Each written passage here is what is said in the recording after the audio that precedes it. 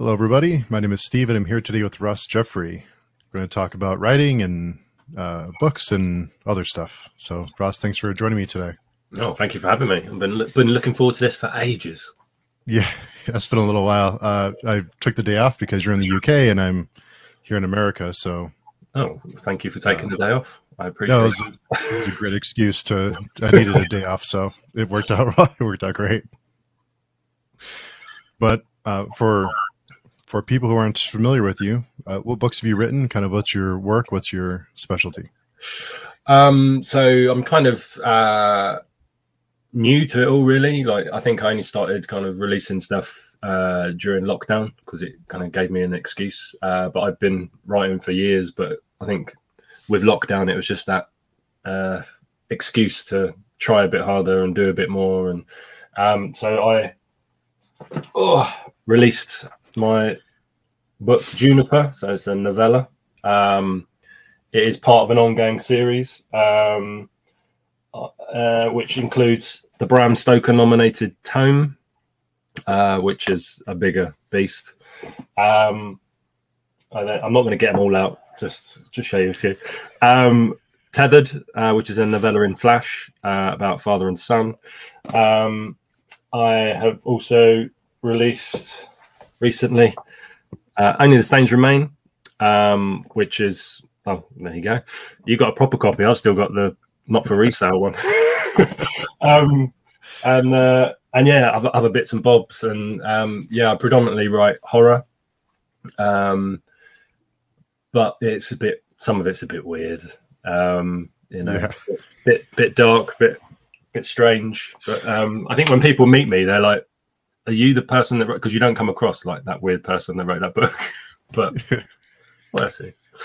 But yeah, so it's I've got some bits in anthologies and whatnot. And I have I'm currently working on the third book of the Juniper series now. And I have a novel, which this is an exclusive for you because I haven't told anybody yet. A ticker to add in. Yeah. But it was originally called Hostage, but I have now changed the title to The Devil's Pocketbook. And that is currently just marinating in its own grime behind the scenes until I kind of work out what's going to happen with it. But very excited about that, and I've had some like really cool people read it and give me some blurbs, and I'm just excited to see where that goes, because for me that's kind of I personally think is my best book, and it's kind of set in Paul Perrow in Cornwall in the UK, and it's a kind of unsettling horror, what should I say? But yeah, that's me in a nutshell, just unsettling. Unsettling, yeah, that's a good way to describe it. That's a good way, yeah. After only the Stains Remain, that's a good way to describe it. Yeah, we were talking a little bit before we came on about you were writing and you lost your file as you were. So tell us about that. Well, Bill Gates coming for you. But no, I was writing all this morning. I took this week off to kind of get some headway in the new book, which is called Scorched, which is part 3 of Juniper, and it's been going really well. Sorry, I've got a cough and a cold, so I apologise for anyone watching or listening.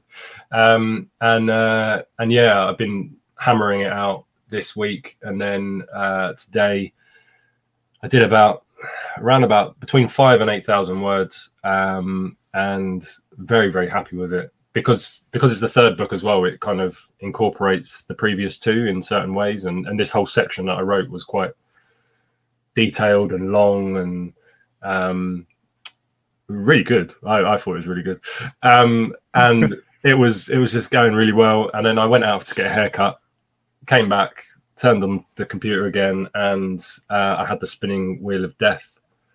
And I thought, that's okay, because I save it and it's auto saved. And then it just crashed. And then when I opened it again, it hadn't even registered that I'd worked on it at all today. So it must be some massive glitch. And I lost all the kind of 5,000 to 8,000 words, just gone in an instant. So if there's any writers out there, just keep on backing up your stuff. Even though I do, stuff still happens. That's scary.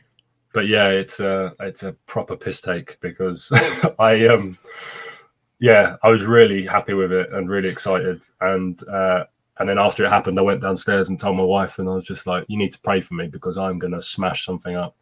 And then I just sat down at the table trying to like remember what I'd written, and I couldn't because I was so angry. So, but I've done it once, so hopefully I'll be able to kind of redo it again and maybe even make it better. Who knows? But there you go. It is a ball ache, but yeah. Yeah, that's gotta be really frustrating. And Ashley from Read Now Sleep Later is here. Raul reads. Yeah. Bakara is at work and goofing off. Yeah. Yeah. And of course, Jay's here. Jay's always there. Yeah, I love Jay. He's a good guy. Shenanigans always and forever shenanigans happening all the time. Hello. This guy, Ross, he may have a future in writing. Thanks, Jay. You may have a future in a different name. You're always changing your name. But yeah. It's funny that I talked to Anthony Salfa about a month ago, who is the author of Birthday Treat, which is a great. I'm reading that now. I just came out a couple of days ago.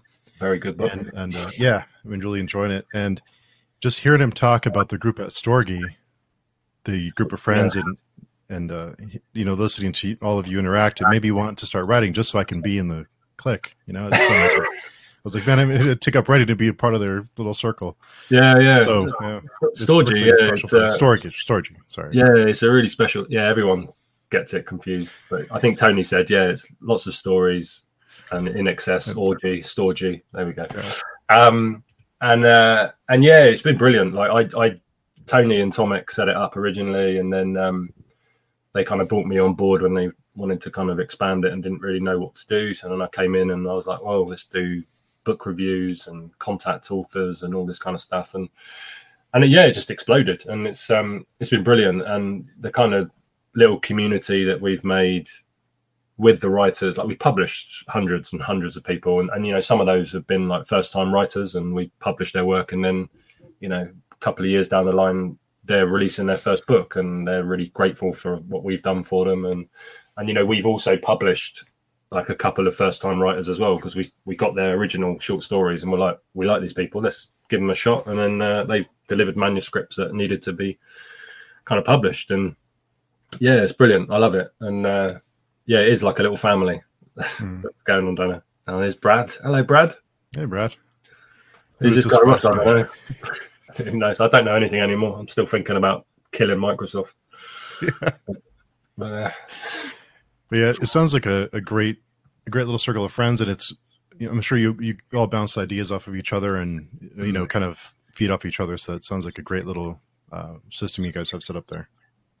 Yeah, it's good. Like we all bring something different, and we're all, well, I would say, all very kind of talented.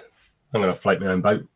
Writers. I'm kind of educated, as in so is Tony, but Tomek's got a master's degree in English language and all that, and he edits and formats all the books, and then me and Tony get to kind of piss around and come up with crazy ideas for anthologies and whatnot, and write books as well at the same time. So it's pretty cool. And they're always there, like, and for each of us, like if we've got an idea and we want to bounce something off of someone, or we need someone to read it, we're all there, and we all give pretty harsh criticisms of each other's works, which is good because you don't want someone just blowing smoke up your ass all the time.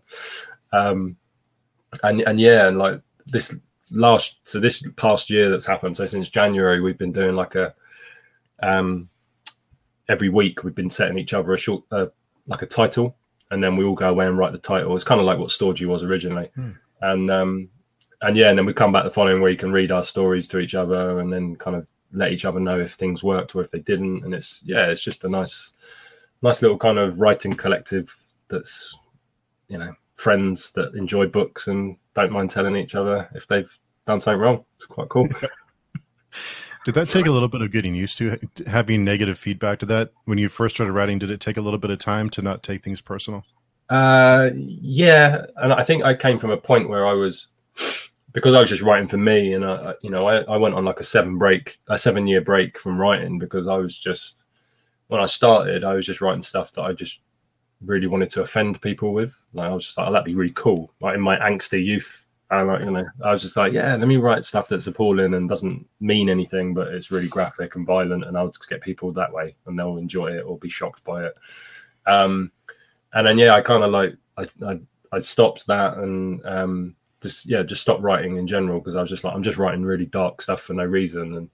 And then when I started doing it, like writing properly, not that the other stuff wasn't proper, but taking actual steps to improve and everything, it was a case of getting used to that, because I never had anybody like give me, they'd say, oh yeah, that's really good, or oh yeah, it wasn't for me. But then having people give, like these guys like Tony and Tomek, like constructive feedback from my stuff, it took me a while to get into the mindset of, like, before I'd get it and I'd be like, well, yeah, okay, you said that, but it's perfect. So it took a while to get into that, and I've changed, I've evolved, I take everybody's criticisms on board now and treat them as they are, and if they have something good to say, let them say it. If I don't agree with it, I don't agree with it. But it's interesting, and it's a big learning curve as well. Not that I've had many bad reviews for my books, or any, I don't really think, but like, it's just knowing that, a reader is going to read the book and interpret it any way they want, and you can't have any say in that. Like, if you've written something and, like Only the Stains Remain, for instance, like Mother Horror, she read it and did not finish it after a little while because she thought it was too much. I think I've just seen Leslie's in here from the Nerdy Narrative. Like, she read it all the way through and did like a wonderful review that brought a tear to my eye. And just seeing how somebody else engaged with it compared to someone that just, like, Mother Horror is Mother Horror. She reads horror. And she didn't finish it because she found it too upsetting. You never know what's going to happen. So I listen to everybody's criticisms. I don't get myself down on them. And just try to avoid all the dumpster fires that happen on Twitter. Yeah, it's hard to avoid that sometimes. Yeah.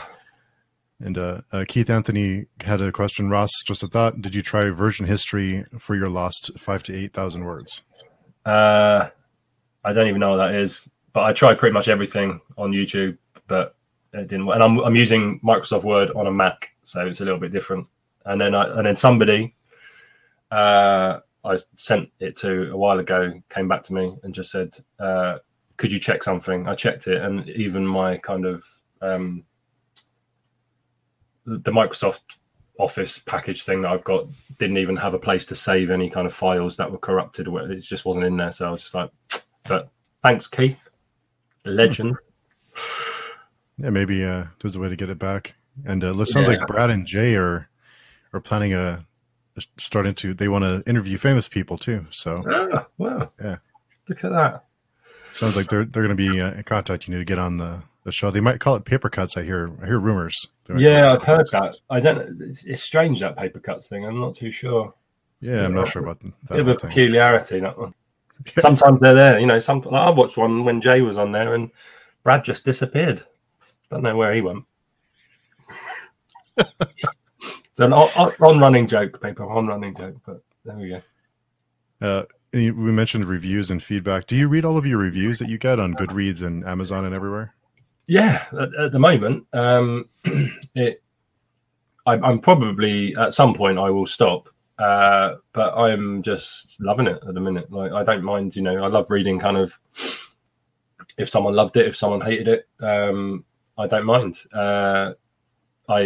I do mind if it becomes personal, as in a personal attack on the author. And I've seen some awful stuff. I saw one on, I think it's been taken down now, but it was on Goodreads, and someone had kind of read the book and gave it 1 star, and then in their review said, I would have given this 5 stars, but I found out that you're an immigrant, so I'm only going to give you 1 star. And and why don't you go back to your own country and stop taking our language and doing? And I was just like, what? Like, people just need to those people need to do something, but I'm not going to say. And then like Eric LaRocca, great guy, love him. His books are pretty much awesome. Like, I love him. Like, I love his style of writing. And I know people don't like quite a lot of people don't like Things Have Gotten Worse Since We Last Spoke. Quite a lot of people do.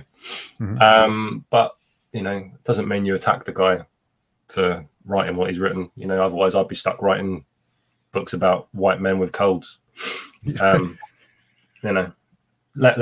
writers write, and deal with it after, as long as they treat the subject matter respectfully. Do that. But some of the stuff that Eric got, people cussing him for what he looked like, and not even like looking into the fact that he's queer. Like, they just assumed he was a white heterosexual male who's written something about lesbians, and it's like, come on, like, do your research before you start slagging someone off on the. Or don't even slag them off. Just do your research and then just give them a 1 star or whatever you want. But yeah, as long as it's not personal, as long as it's not attacking the author, I don't mind a negative review. Sometimes they sell books, and I've bought a fair few books from a 1-star review where they've said this wasn't for me because it was this and this and this, and I've gone, well, that's what I like. Sure, yeah. And Brad had a question: how's Scorched coming along? Scorched is coming along. It is currently it was earlier on today at 26,000 words. Obviously, we had an error, so it's gone back down to 19,000 words. But yeah, it's going great guns. I don't know if you can see this, but I'll move it. I might break something, but this is how I write a book. Oh wow! Look at that. So it's all broken up into. I'm going to take that away in case someone screenshots it. But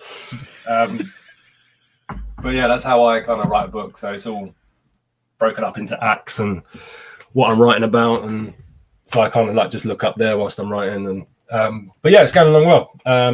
I think fans of the books will enjoy it, and as all the books, they're written in a way where, if you picked up the second book and read that first, it wouldn't affect the other books. And likewise with this one, I've written it in a way that you get some hints about the other 2 books. And yeah, it's going really well. I'm loving it. I'm loving the characters.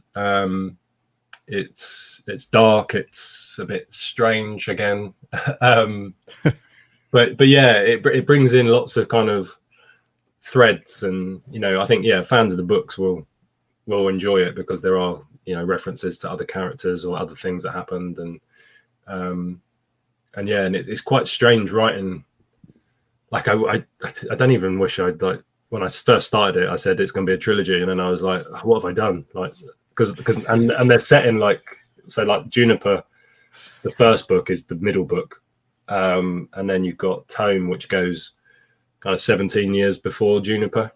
And then the new one, Scorched, is 17 years after Juniper. So the big time span. And I have spent, when I spoke to Stygia and Sky Media and they wanted to take the books and re-release them, and they asked for the third book as well, I was kind of like, yeah, that's cool. And then it took me probably about 3 months to work out how old certain characters would be, and what was the name of the place that was mentioned in book 2 around the corner of such and such. And I was like, because someone will notice if I get it wrong. Like, someone will be like, you said that the Dead Mexican bar was next to the post office and it's not there anymore, it's down the road. So I was like, so I had to plan it all. But yeah, it's coming along good. Words are flowing, so it's all good. But I'm hoping to have it finished, like the first draft, second draft, by Christmas, and then I'll kind of get it edited and go through it, and I'll send it to the Stygian crew to kind of see what they make of the final piece of the puzzle. Nice. Do the different colors of the cards mean anything, or is it just organization? Yeah, so the blue cards are normally just kind of information. So that might be like characters and places and certain kind of bits of information I've taken. The yellow ones are the different acts, and then the pink and green ones are just the chapters in between the acts. And then I got I normally collate lots of bits of information. So this one deals, as the title suggests, with fire. So I've got certain bits from kind of like the Unexplained book about fires and all that kind of stuff. And I just, kind of do that with it, just chuck it all up there and like hope it sticks and then see where it goes. But that's a good idea. Did you have a map of the areas of the place, or did you just kind of keep notes for? No, I don't have a map of it. I'd love to have a map, but I'm not I'm not that good at doing that type of stuff. But it's all in my head. Like I know what it looks like. I spent a lot of time there. But yeah, I'd love a map actually. That'd be brilliant. But maybe some fan could do it. If I've got any fans, they could come up with a town. Who knows? I've noticed that map making is a thing for books. I never realized that people actually create maps of. I've seen it a lot in fantasy books, but I thought that was really interesting that that's what they do all day is create maps. Yeah, because I also like. I think. What is it? Patience of a Dead Man. Like even just maps of houses, like the internal what it looks like. Because I think that had a map at the beginning of it, and then I also read Amityville Horror the other day, and that had my version was different than lots of other people's, but it had maps in of kind of like the upstairs, what it looked like, and then the basement, and I quite like it. It breaks it up and makes it like interesting. And Jay had a question. Any special bedroom scenes in Scorched, like Tome? For those that have not read Tome, there's a bedroom scene in it that absolutely appalled Brad. And I think quite a lot of people that have read it. But and it's one of the only scenes that I've written that there's a couple that I have, but this one was up there that scared me whilst I was writing it. Like I wrote it when my wife was out. She'd gone away to stay and taken the kids away, and I was at home just kind of like hammering away at the keys, and then finished it. And then I reread what I'd read, and in Tome it's raining all the time, and that evening it was pissing down, like hitting the window and all that, and it was crazy. And I started reading it with the lights off, obviously, because I was working on my laptop in the dark like an idiot. And then like I was reading it, and I scared the crap out of myself, and then I kind of had to go to YouTube and watch videos of like cute dogs or something to kind of get over my fright. But yeah, to watch some kitten videos. Too many kitten videos. Bakara says, "I love that writing method. It's like a story map or something." Yeah. I always talk about this when I'm on interviews, and I'll do it again just so it's a common thread. That when I went to university to study film. And Jay will probably drop something in the chat now about a box. But the best thing I learned at university was to get a massive box. And anything you found of interest, you just stick it in this box. So, it might be like you've seen someone and you jot down what they look like, or a bit of conversation, or you found a feather or a coin or something like that. And you put it all in this box. And then when it comes time to writing, you just open the box up, and you can like sift through all these like amazing kind of details that you've forgotten about, and you can kind of get characters from it and all that. And that's kind of what I do with my board. Like, I had with the Devil's Pocketbook, that all initially started from a kind of mermaid's purse that I found on the beach, and I've still got it downstairs, but like that was the kind of key that set it all rolling. And then like I sketch kind of what people look like, the characters. So then when I'm writing, I put them up so I can see what their faces look like and stuff. And yeah, it's kind of cool. I just like the visual of seeing something and not having to like flick through a book. Just so I can be writing and then just quickly get like a word or a scene that I've written down and then just put it into the book. It works for me. Tell Jared I want a map. Yeah. I'll tell him. I don't know what he'll do, but I'll tell him. But then if I tell him, he's going to ask me what it looks like, and then I've got to try and explain. I don't know. I'm sure we'll come up with it. I don't know. We'll see. And, Jay says it's box time. Box time, Jay. I hope Jay's got a box, because Jay mentions that every single time. He should get a box. Yeah. And with Only the Scenes Remain, what were some of your inspirations for the story? Well, I initially wrote I was saying that myself and Tony and Tomek were doing those short stories, and we were sitting there one night, and it was Tomek's turn, and we all come up with really good titles. Tomek is one of those look and see what's around me type of people, and then we'll say like pen because it's here. And he had a packet of fags on his table, and it had like duty paid written on it, and he was just like, duty paid. So we were like, are your cigarettes next to you? He was like, yes. And that was the title, and then kind of I went away and wrote it, and it's kind of like it's pretty much the story of Only the Stains Remain, but told in just under 5,000 words. So it was quite quick and short and sharp, and a lot of information was left out, obviously. But and it kind of came from that, and I wrote that, and then read it to the guys, and they really enjoyed it and thought it was really good, and I just thought that was it. And I just finished The Devil's Pocketbook, and that was kind of sitting there to the side, and I kind of didn't have a project that I was working on, and I was just sitting there, and the character of Jude just wouldn't leave my mind, and it just felt like I was being haunted by this character, and every time I would sit down, I'd think about him, and I'd be like, oh, how did he end up like that, and like, what led that person to do that, or to what were the kind of things that pressed in on him that made him kind of do the things he did, and so I just started really just jotting down information, and like little scenes, and I didn't want it to be a big book, because I just wanted something quite short and sharp, and can cut you. So I started writing that one, and got all the pieces together and worked out kind of the family dynamic and who would be what and how it would work, and then I wanted to break it down excuse me, even further to like, okay, I've got 5 characters, I'll do 5 parts, and then each part will consist of 3, and then how do I get from there to there? And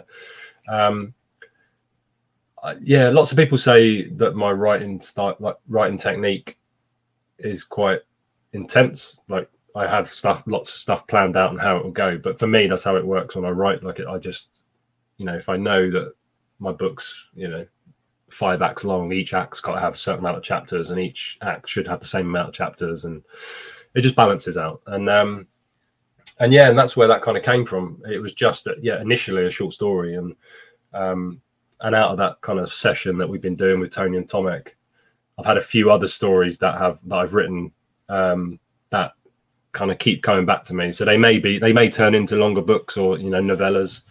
I'm not too sure, but I just love writing. I just can't stop. And it's funny because it's come out of nowhere. I wasn't very good at English at school, and I had a horrible English teacher. She used to bully me, and I never used to read either. Like, it's only since I got married that I've read as an adult properly.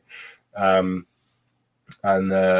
just absolutely love it, and I love the fact that I can kind of affect people through my words, and in a positive way, and also, and again, I mentioned like Leslie, who was watching. I don't know if she's still watching, but like her review of Only the Stains Remain made me kind of well up, because obviously it deals with like some heavy topics, and she probably won't mind me saying because it's on a review, but she went through something quite similar, and she said that the writing in it made her feel validated. It made it was never glorified. It made her feel that she'd been seen, and for me to get that kind of reaction from a reader is just absolutely amazing. Like, you know, I write my books for me predominantly. Like, I write books that I want to read and the stories that I like.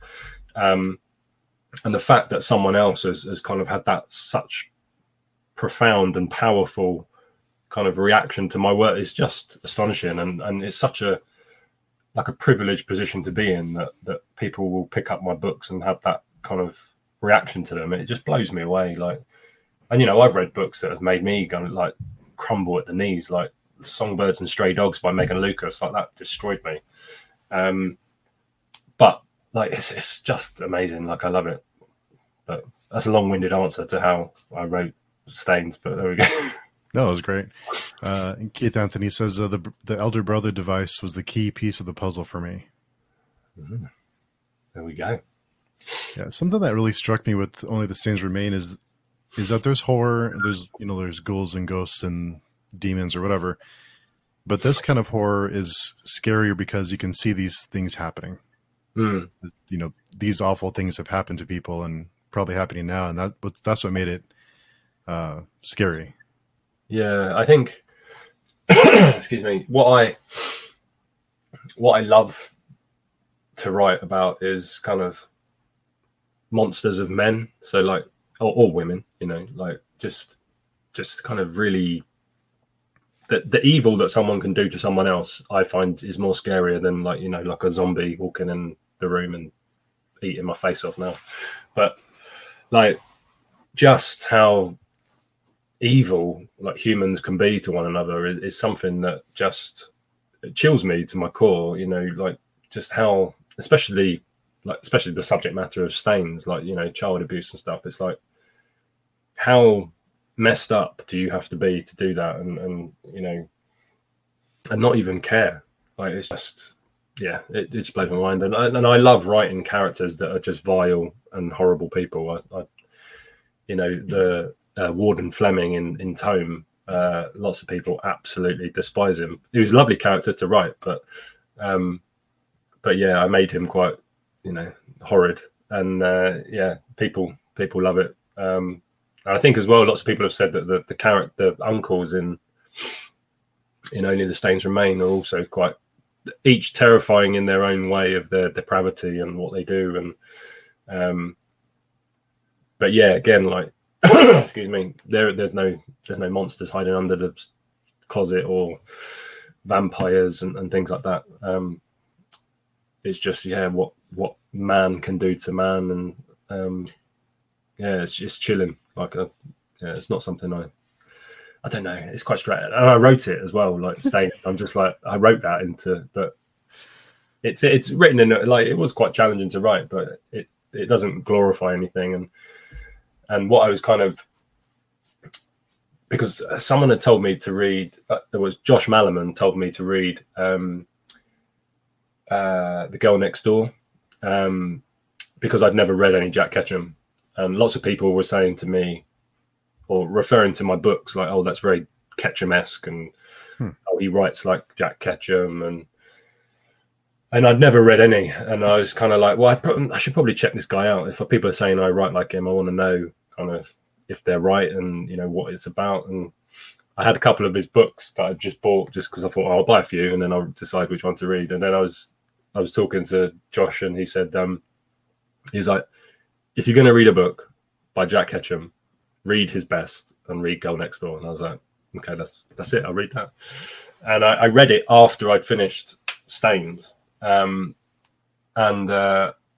I was like, yeah, actually, I can see the comparisons. I said completely different, but I said I could see kind of what he writes like and what I write like. And yeah, that book is, you know, it's dark.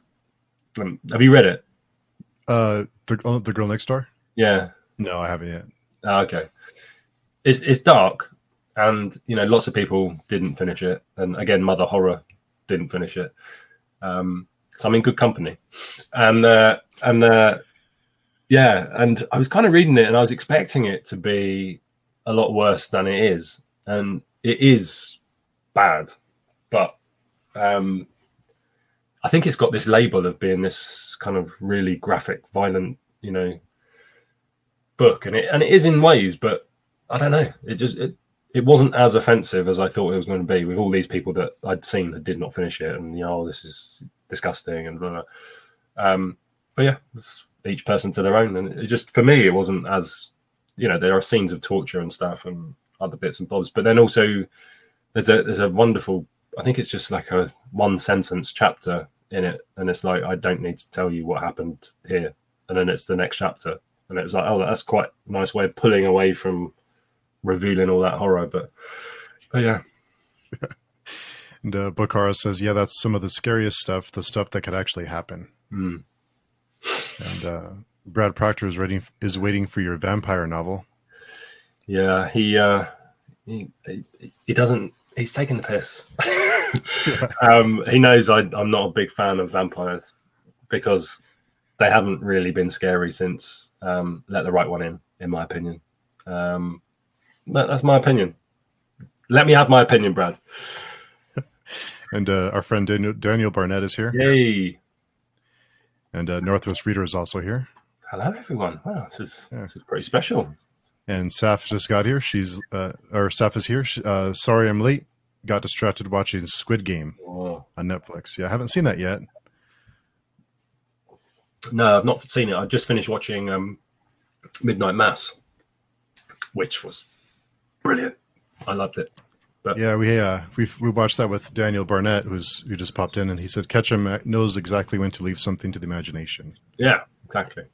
And that's what people have said about Stains. They said it kind of gets you to a point, and then I kind of pull away, which I don't, because I don't want it to be, gratuitous and kind of exploitative. Yeah, that's the right word. Yeah. Yeah. I thought it was that word. I think I had one sip of this and I'm already drunk.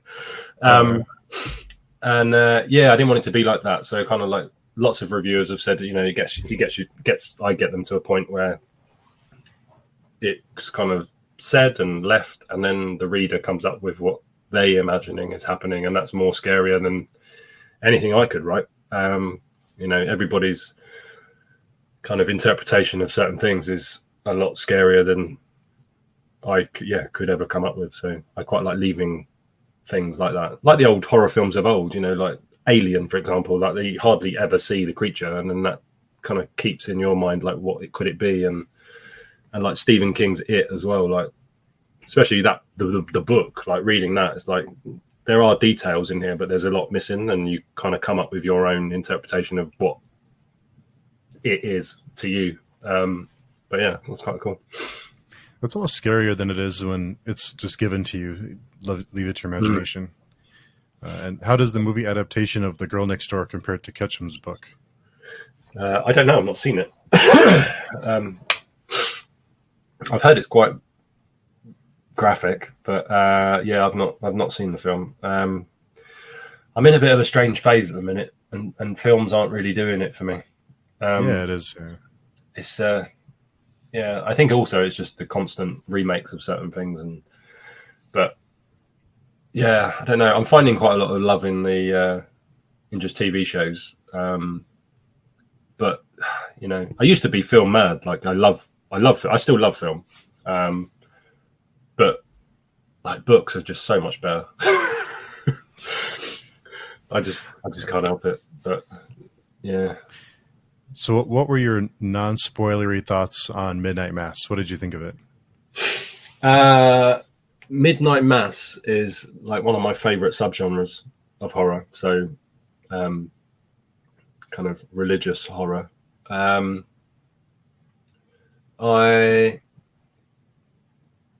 loved it. I thought there was far too many long kind of just drawn out conversations that just took forever to finish, monologues. But like everything else about it I loved, and I was a little confused, I have to say, at one point, because I couldn't quite work something out in my mind. I'm trying to think if I can say it, if it's spoilery or not, but I'm not. Excuse me. Well, just customs in America must work completely different than it does here, because that thing would never have got in this country, I'm telling you. but yeah, it's strange. I'm not too sure. Like I loved the show. I thought it was brilliant. I thought the cinematography of it was amazing. The acting was just phenomenal. And I can't remember the woman's name, but the kind of priest woman that's with the father, like she was just phenomenal. Yeah. And yeah, the preacher himself was brilliant. Yeah, I loved it. I have a couple of issues, but I can't really talk about them because it's going to be spoilery. But yeah, I loved it. I wasn't a fan of The Haunting of Bly Manor, is it? I did watch it, but it wasn't as good as Haunting of Hill House for me. So I'm glad to see that Midnight Mass has kind of, increased my expectations, because I love the director as well. Like, he directed Doctor Sleep as well, didn't he? I forget his name. It's slipped my mind, but yeah, he did Doctor Sleep. He did Oculus, Hush, and a couple other things. Yeah. Because I I have to say, I think after saying I haven't watched any films for ages, that Doctor Sleep was probably the last kind of most recent film I'd watched, and I thought it was bloody brilliant. Like, if anyone wants to make my books into a film, I'm giving them to that man, because after seeing Doctor Sleep, I was just like, yeah, that's pretty scary. I loved it. I thought it was really good. And I think episode 3 for me was a massive, it might have been 3 or 4, was a massive highlight. I loved that episode, and that character acting and everything that went on was just chef kiss. Brilliant. Yeah, some really good highlights. Bukhara says, I started watching Midnight Mass 2, only one episode in, though. We'll maybe binge this weekend. And I think a lot of the people who had complaints about it had different expectations of what it was going to be going into it. I think the trailers I don't want to say misrepresented it, but I think you may go into it expecting something that you're not going to get, because it's not a jump scare type of. No, I think I think the trailer does it a disservice, because it makes it kind of like this fast-paced thing but it's more slow burn, building up to a particular thing. But yeah, it's always the way though with trailers. Sometimes they just completely sell the wrong product. Northwest Reader says, I hate the old age makeup. Yeah, it was distracting. Yeah. There's a point to it, but there's a point. I was also thinking, why not just cast someone older that looks like that person, and then just gradually peel it back? But yeah, it was pretty bad makeup. Also, the other thing that really annoyed me, and it's probably my only kind of really big bugbear about it, was when Kate Siegel, was that her name? I think so. Yeah. Otherwise, I'm going to make a mistake, and I don't want to. And thankfully, Saf is here to save me. They're always here to help me out, because I always get Mike Flanagan. Yeah, so thank you, Saf. The only bit that really annoyed me, and I was like, come on, I can see that this production has had a lot of money thrown at it. You know what I mean? And there was a scene with Kate Siegel, so Erin and Riley, and they were on a boat, yeah? This particular scene. I'm not saying anything else about it. Yeah. And the water's choppy. You can see in the background that the green screen that they're using, the water is choppy. And they're just sitting in the boat like two ducks, just sitting there still. And I'm like, why is the boat not doing this? You can see in the background that these waves are coming towards them, and they're just, yeah. I was like, it should be like this. Come on, what's? But anyway, that's just a bugbear. But anyway. David Butcher says, the vain, weak, domineering, wicked, loving, sick, tired, compassionate, or kind. There's so many types, and they all fit into our stories together. Without the good and the bad, has nothing to work with. That is true. Yeah, very good point. Brad says, he did Gerald's Game on Netflix. Yeah, that was good as well. And Jay says, this Mike Flanagan's wife is Katie, or is it Kate or Katie Siegel, I believe. Yeah, Kate Siegel, yeah.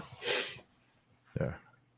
And you'll notice the boat, Northwest Reader. Yeah, you'll notice it. And then you can think of me just doing this. Come on. In the background. Well, if you look at the show, though, like the production cost must be massive. So I'm just like, how could you just scrimp on that little one detail? You just have to have a lever under the boat to do that, and then you'd have been fine. Or have me there. Just ride back and forth. But yeah, I loved it. I thought it was a really good show. I loved the soundtrack. I'm not a big excuse me, I'm not a big fan of writing. I'll finish the sentence.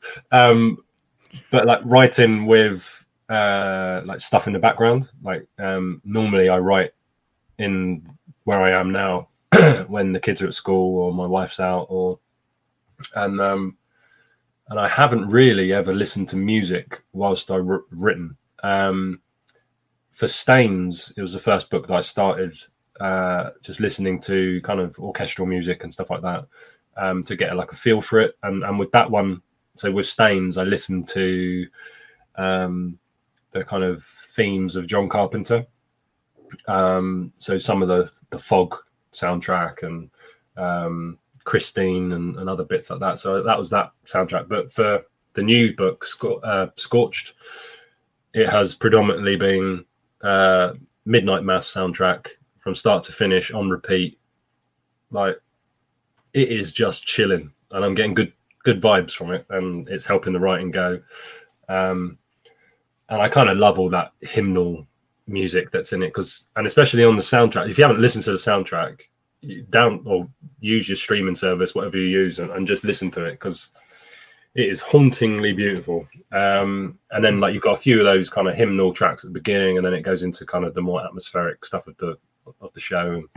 But that's kind of currently, yeah, every time I sit down, I just put that on and leave it on repeat for the whole album. And yeah, and also it's quite calming as well, especially when I'm having issues with Microsoft. Yeah. And Absentia was a great exercise in mood, and the ending showed that Flanagan is not interested in compromises. I think I've seen that. Oh, is it a TV series or the movie? I think I've seen the movie. Oh yeah, I think it's Flanagan's first movie is Absentia, if I'm not mistaken. Yeah, I'm just looking it up.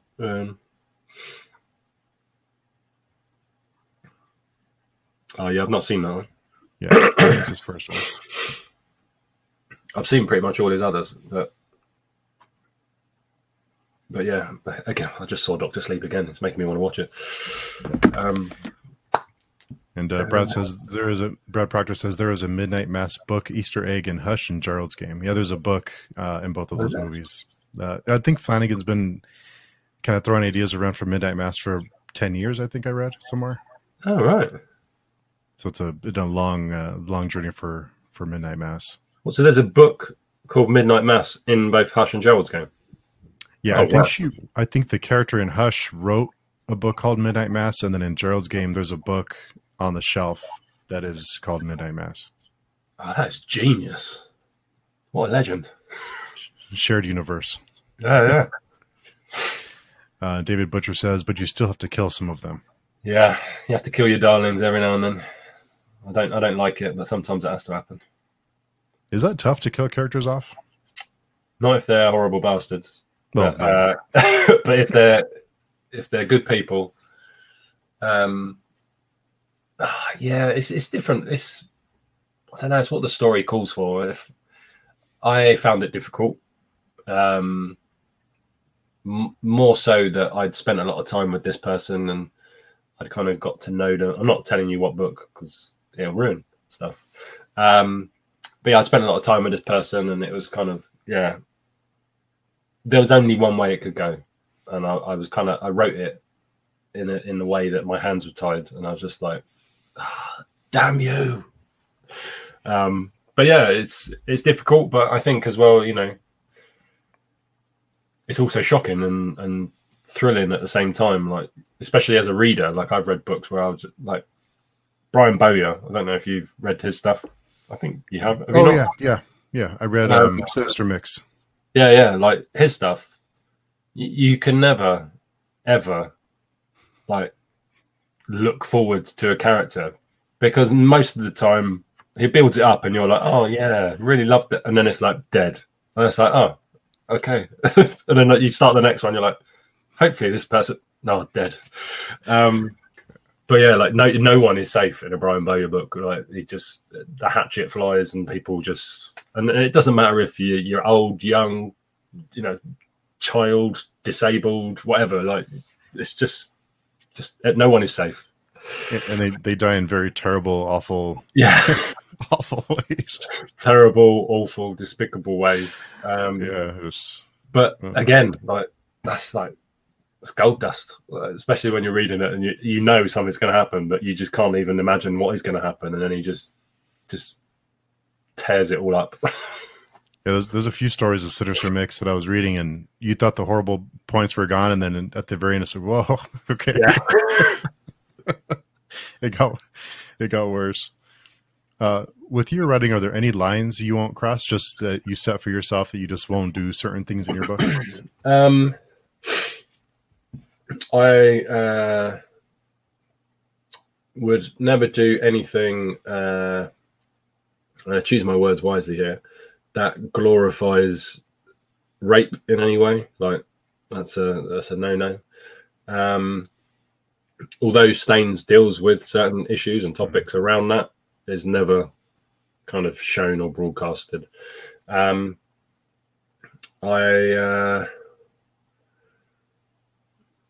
It's strange. Like I don't really. I obviously have boundaries, but it's not like if it's hard to explain it, but like if I'm not going to go there, I won't go there. So I don't really know what it is until I'm actually in the zone. But definitely anything involving stuff happening to children is, for me as a father, it's just something that I'm just like, no, I'm not even going to entertain it. I would never write anything blasphemous. I'm a Christian, and I'm not going to go there. So although I do challenge myself in writing stuff that is, Tome has a quite heavy good versus evil kind of side of thing, and it's a way how I can kind of address certain things that I've found not right in church, and kind of what is allowed and what isn't, and kind of all that type of stuff. But I'd never write anything kind of blasphemous or as the devil or whatever. But that's just me. I do write characters that might share that idea or are blasphemous and all that kind of stuff. But I'd never write any book that is against what I believe in. And it's strange as well, because I write horror, and stepping into church and someone says, "Oh, my husband's a writer," and then they come to me and they're like, "Oh, what do you write?" And I was like, "I write horror."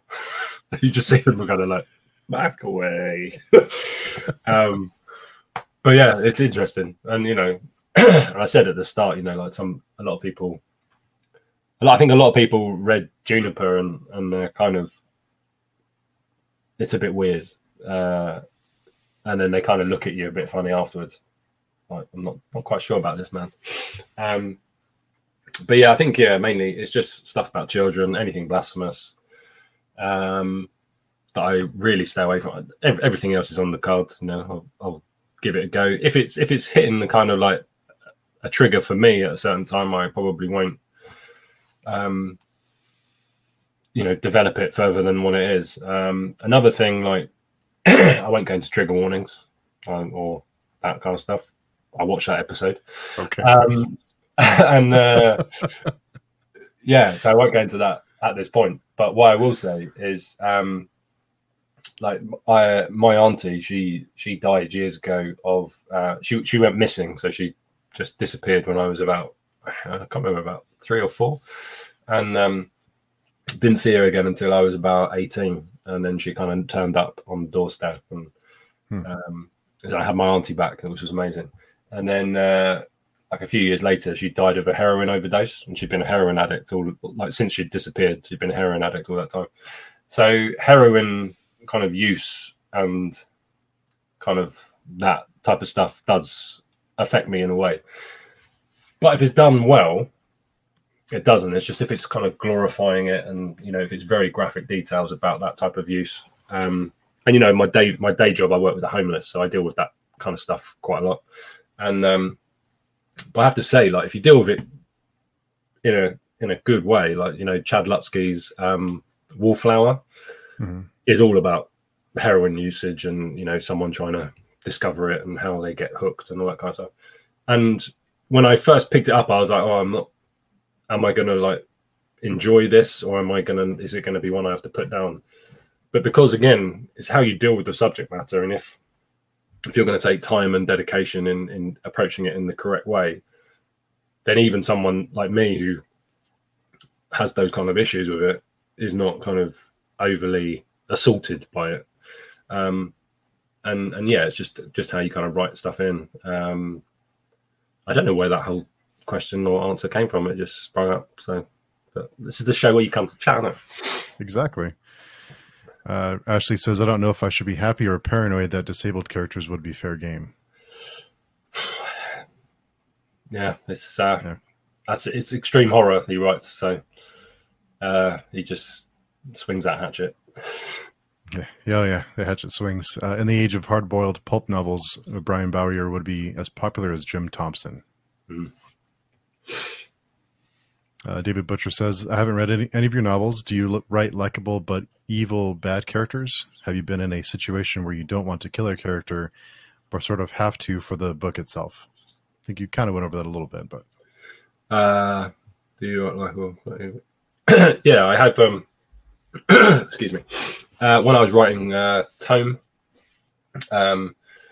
I know a fair few authors that I adore because they're amazing. And working through Storgy, I've been able to kind of interview them and get to know them, and we've just shared and stuff. And I sent an early copy of Tome to... Was it Tome? Yeah, I think I sent an early copy of Tome to Priya Sharma, who is a fabulous author. And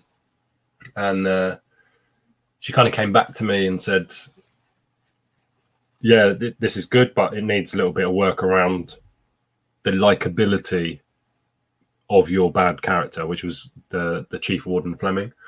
And she was kind of like, at the minute, he's very kind of caricature-y bad guy. Like, we don't get to like him. He's just evil all the way through, and there's no redeeming features, or there's nothing that you can't see how he became this thing that he is now. Like, you need to kind of make and so I kind of went away and worked on that, and excuse me, and yeah, kind of went back into it, drilled down into kind of who he was, and worked on some of his, and this is kind of the second book I've written. It was like a novel as well, and it was a big step up from what I used to do. And I was kind of like, okay, I've got more words to play with here, so I can maybe introduce a little bit about why he was like that, and how he became this racist kind of person that he is, and I did those changes, kind of sent it back to her, and she came back and was just like, spot on, like you've done it, like that's what you need. And I learned from that and you only learn from kind of taking on advice, like we said at the beginning, like that bad characters can have some redeeming qualities. They don't always have to be this horrible thing or this devious monster type thing. But and yeah, that's helped me kind of craft characters moving forwards, and especially with the third book, like I'm kind of tackling lots of, because in Tome there's in Juniper, there's this kind of, and in Tome there's this kind of big racial undertone that's going through, and this kind of white town with these kind of black kind of periphery characters that are seen as pariahs. And I've kind of said it like, I haven't really set a place, but it's kind of like southern states ish, and it's called Juniper. It doesn't exist, people. It's fictitious, and yeah. But I just wanted to kind of like challenge these things that I feel are completely incorrect. About racism and sexism and homophobia and stuff like that. But I've had to build this town and populate it with these horrible people that say some really heinous stuff to to the characters that that they're trying to offend. But in doing so, I'm able to challenge those stereotypes and build on what I perceive as kind of that is evil, like racism. I absolutely hate it. It's disgusting. But I've had to build that into the books to be able to then challenge that in the books. And there's a long afterword in Tome that goes into that a bit more. And kind of my headspace when I was writing it was kind of around the George Floyd issue that happened in America. And so I'd kind of written most of the book by then, but then that kind of happened towards the end of me writing. And I was just like, stuff never changes. And it's not just in America, it's like everywhere. And if we're not going to use the platforms that we've got to kind of answer those kind of questions or challenge perceptions of people, then for me, like, what am I doing if I can't even try to do some good in creating these evil characters that I can then either butcher terribly or get across some kind of change in them for good, or that furthers the story and furthers a dialogue with kind of dealing with those big issues.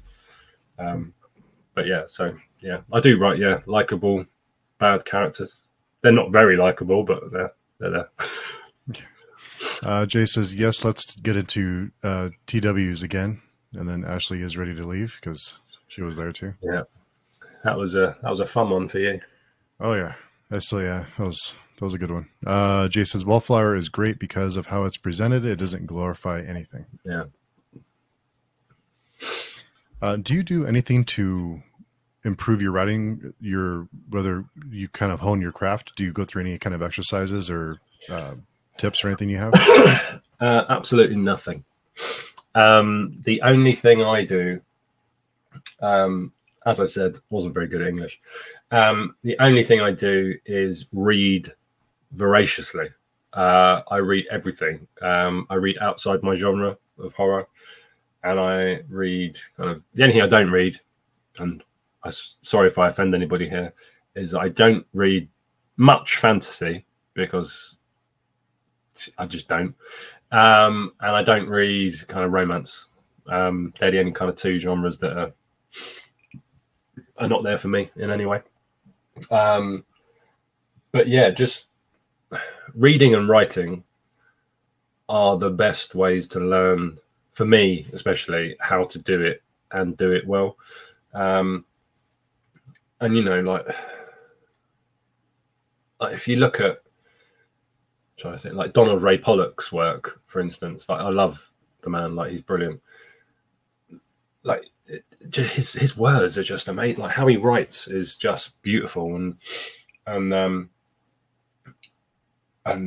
James Fry, who did A Million Little Pieces, he was one of the first people I kind of read when I started reading properly, and it just blew me away because his kind of sentence structures are non-existent. They're just couple of words, full stop, a couple of words, full stop, one word, full stop, and then it's just kind of, he wrote the book how he wanted to write it, and it's just teaching all the time, and like Chuck Palahniuk, again, one of my favorite writers, like he kind of got me into reading and writing, and I've learned so much from just reading his books over the years. And then he did a kind of writing book called Consider This recently, which was again like phenomenal. And I've read stuff like Stephen King's on writing, and what's the other? I'm currently also working through Tim Wagner's what's it called? Something in the Dark,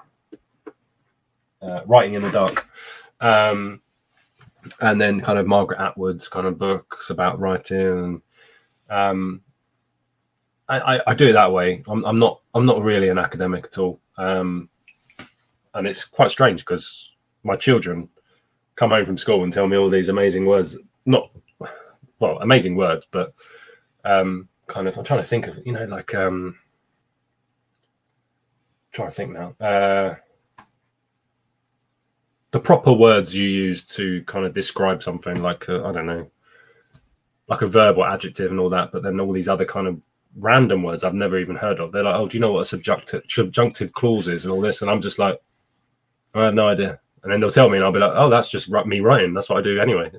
I just don't know the word for it. I'm probably coming across really uneducated here, but I don't really care. And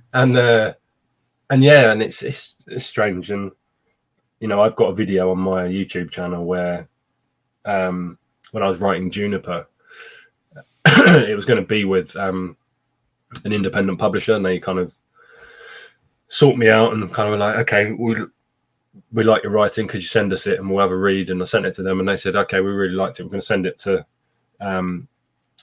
it to a published author who's going to kind of read it and kind of give us a recommendation of whether we publish it or not.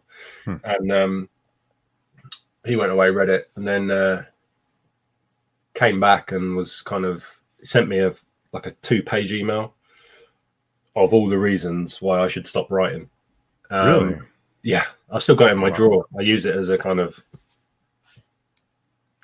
but yeah, so I kind of like and it was just kind of like, you don't know what you're doing. I'd put this back on the shelf, leave it and come back to it later, go back to short story writing because you're not any good. You know, there's issues with spelling, issues with grammar and word formation and all this kind of stuff. And for someone that was kind of bullied by a teacher at school for not being, I could have taken that and been like, oh, I'll just stop, because it was my first book, like. And then I kind of showed it to, I showed the email to my wife, and she went, and I was really like, because it was a really personal attack, and I was just kind of like, I thought it was good, and then my wife was like, it is good, and she said like, you know, send it to some other trusted people, you know, and you know, Tony and Tomek have read it, and other people, and they was like, don't see where this is coming from. So I was just like, okay, sod him, I'm just going to do it and just get it out there in the world, and I did it. And then I kind of went straight from Juniper and took what I learned from all that process. And you know, people are going to say whatever they want to say, and you know, a lot of people have said he's probably very jealous because, you know, the book is probably something that he's been wanting to write for a long time, because the guy has written books, but they've never been kind of popular or sold particularly well. And they're like, you know, you did it out the gate, you know, first book, you've done Bosch. And then I went straight into that and wrote, you know, Tome, and that got nominated for a Bram Stoker Award that's above my desk. And I look at it and I'm just like, yeah, 2-page email. But yeah, it's interesting. And yeah, I kind of like, sometimes I will listen to like talks, and you know, Megan Lucas, who wrote Songbirds and Stray Dogs, she did like an online class, kind of, it was like some literary thing that was where she lives, and I kind of went on that, and it was all about character development and all that kind of stuff. So I'll kind of do those things, but I won't kind of, yeah, I'm not one for signing up for a 12-week course on how to write a story or whatever. I'll just write the story and then deal with it afterwards. That's what editors are for. It's funny hearing your answer. It made me think of musicians who don't read like sheet music, but they know how to play. So they can play and they know what sounds right by their ears, but they can't write or read music. So it's kind of reminded me of, as you were talking, that's what it reminded me of. Yeah, someone like Kurt Cobain couldn't write music, but he knew how to play. He knew what sounded good. So yeah, so that's it's kind of like me. I'm a Kurt Cobain. Yeah. And something I've been curious about, and I hear Bram Stoker nominated. What is that process? Are you nominated for? So, is that a committee that chooses who is in the list, or how does that work? Excuse me. So, the Horror Writers Association, they kind of run the Bram Stoker Awards, and as far as I'm aware, because I don't know that much at all, really, but. So from like now, from January until kind of like December time, members of the Horror Writer Association. So you have to be a member, and it's kind of, you know, like your peers. So horror writers or reviewers and people like that have kind of hit this threshold that allows them to kind of become a member, will then nominate books that go onto a recommended reading list. And kind of the list gets bigger as the year goes on, and then it kind of like cuts off at, I think it's December or January. Like there's the cut off date for books that are published that period, and then there are juries that will read kind of like the novel selections or the short story selections or the anthologies and, you know, debut novels and all that kind of stuff.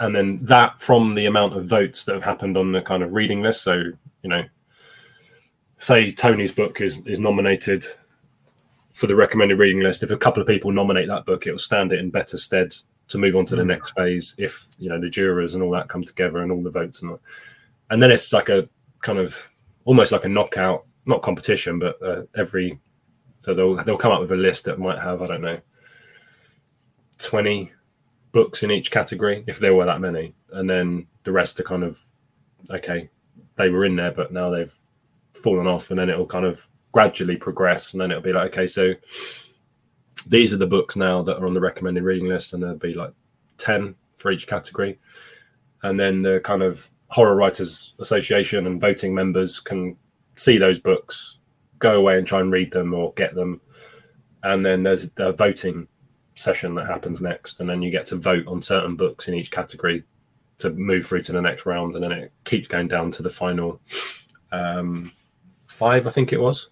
So Tony made it to the final 5 for debut book, and that's pretty mental, and I still have to pinch myself about it, because that was in horror, and this is probably one of the biggest awards in horror you can get, if not the biggest. And it was kind of 5th best debut horror book in the world, which is pretty mental. And I'm just thinking about it again now, like that is mad. From this little guy who lives in Bristol and only started writing during the pandemic. It's mental. But yeah, I wouldn't change it for the world. But it is, it's an amazing honor to just be nominated, and you know that can stay with you forever. So if you don't win one, you can always just be a nominated Bram Stoker author. I would have loved to have won, but I didn't. But I'm very, very happy with a nomination, and you know, here's to some more hopefully. So we'll see what happens. Yeah, definitely. Top 5 is really good. I mean, to go through that whole process, and it's your peers. It's not, you know, a committee, or, you know, it must be more because it's from your peers. Yeah, it's amazing. And I also, like, it's quite strange because I rarely know anybody. So people would have had to have gone out of their way to read my book. It's not like I've been published for years and have this big fan base and people are like, oh yeah, I know that guy, he's done this and he's done that. Which is quite, it's just, very humbling indeed. Like, so I can't really, you know, it's mental, and I get all gushy when I talk about it. So sorry. Oh, it's good. It's good. It's something to be really proud of. And we are in October, so it is that time of year that people are watching scary movies and reading horror books and things like that. So what are some of your favorite horror movies? Favorite horror movies? I don't know if you can classify it as a horror movie, but Requiem for a Dream, the book by Hubert Selby Jr., I would say is a horror, because it is pretty graphic. And the film is absolutely brilliant.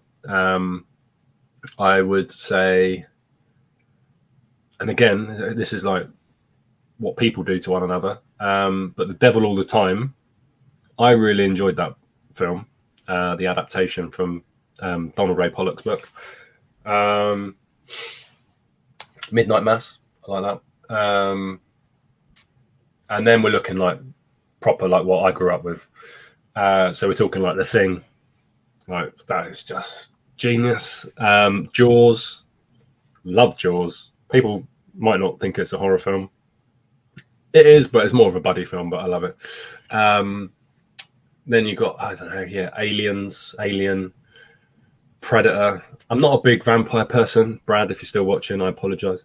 But I did like Let the Right One In, like the proper. Is it Scandinavian? I can't remember. I think so. Yeah. Yeah. And I also like, is it Cronus as well? Cronus? Oh, I can't remember now. What's his name? Oh, Cronenberg. No, it was a film by Guillermo del Toro.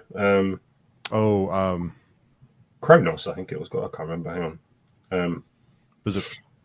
Did he do Pan's Labyrinth? Yeah. Okay. Guillermo del Toro. Here we go. Someone will probably write it in the chat before I find it. Where's it gone? Was it Shape of Water? No, that was rubbish. Oh, I didn't really like it. I didn't like that one. I can't find it anyway. I thought it was him, but it's not on his IMDb, so I don't know what it's called. And yeah, I kind of just love like slasher films. Like I enjoy them. I'm more of a Michael Myers person than the kind of like, you know, Freddy, Jason, all that. I'm not too keen on the new ones. Like I think they've been a bit rubbish. But I loved all the kind of, you know, 1, 2, 4, 5, all that lot, 6. Yeah,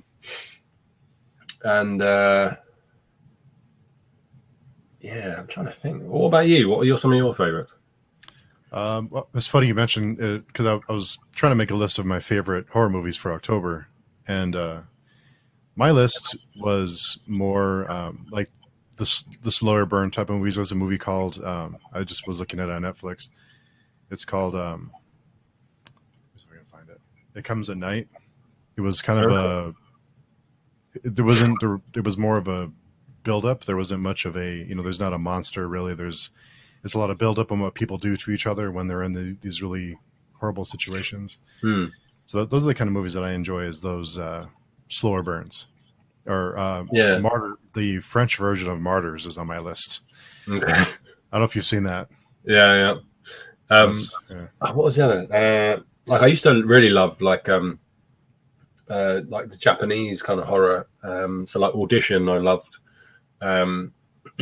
The original Ring, and then I also loved what was it called? Dark Water, but the kind of Japanese version, not the. I can't remember who was in it now. The American one they did that was rubbish. And then what else is it? Yeah, like I love, as I said like before, like religious horror is what I love, and I loved The Exorcist, and you know it's not aged very well. It, you know, and I read the book recently as well, and that was the first time for me. And there are so many bits in the book that got missed out of the film that would have just chilled your bones. And they didn't really use the detective in it. I think it's called Kinderman or something like that in the book. He was kind of just given a couple of lines in the film, but yeah, love that. And I think it's Exorcist 3. There is an amazing jump scare in that gets me every time I watch it. And I know it's coming, but gets me every time. The Amityville Horror, I used to like that one. That was good. And the Ryan Reynolds one, I like that one as well. But I also loved like some of the old stuff, you know, like Frankenstein and James Whale's Frankenstein, and kind of Psycho. Like I studied film, and like, you know, Psycho blew my mind when I watched it. Yeah, and then you've got what's it called? Night of the Hunter. That was brilliant. Yeah, I just love it. I love it all. I just wish I could watch it all and it could all keep being like that. Cape Fear as well. Like again, that's not like monsters, but what people can do, and that's my kind of bag really. And I also loved talking about Psycho, the Bates Motel TV show. I don't know if you've seen it, but yeah, it was really good. Yeah, I loved that as well. And again, it's just that kind of people. And then you got American Psycho, like again, people just doing despicable things. But yeah, I love it. And reading wise, I'm currently reading Rita Hayworth and Shawshank Redemption, which I'm also reading. I'm reading it's called Different Seasons is what I'm reading, but I had that as a singular book, so I was going to read that first. And then I've normally I have a plan, Steve. I normally have a plan, and I haven't got a plan this month because I'm writing.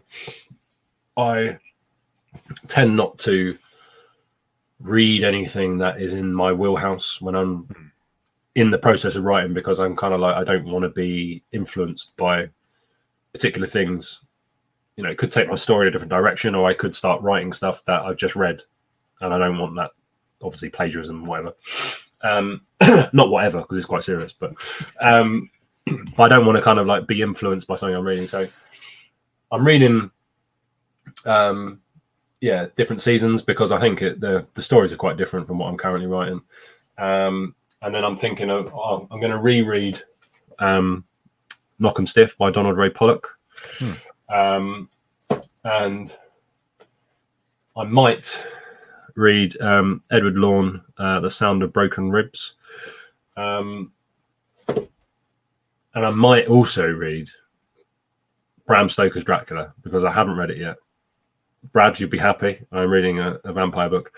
But I also got sent a beautiful copy from Folio Society. So they're like, I'll show you. Hang on.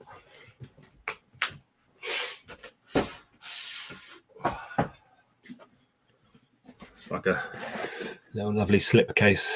Oh, wow. Look at that. That's a nice hardcover. Yeah, I'm not really allowed to show anyone. Another exclusive. Where's it gone? I did also just finish, which kind of dragged into October, so I'd say it's a October read. Josh Malerman's Ghoul and the Cape, which is a 700-page beast, but absolutely amazing. Like, it traverses genre at ease, and it's 700 pages. And I thought, like, big books daunt me slightly, because I'm like, is it going to keep going all the way through, or is it going to have like boring bits? Absolutely enthralled all the way through. It's, it's horror, it's road trip, it's romance, it's kind of everything you want is in this book. And it's, I would say it's like his version of The Stand, if you know what I mean. Like, it's epic, it's kind of operatic, it's very, very cool. And he's a good guy, so check that out if it comes out. Adding a bunch of books to my list. We are reading Dracula this month and having a meetup on it. I'm not sure. I'll have to check the time, but of course you're invited. It's going to be on the 30th of October. So if you manage to finish it. If I get to it, I will give you a shout. Nice. And David Butcher had a question. You don't read fantasy novels. Did you watch Game of Thrones? Not a single episode. Well, I tell a lie. I watched one episode, and me and my wife sat down to watch it. And this was kind of years after it had come out.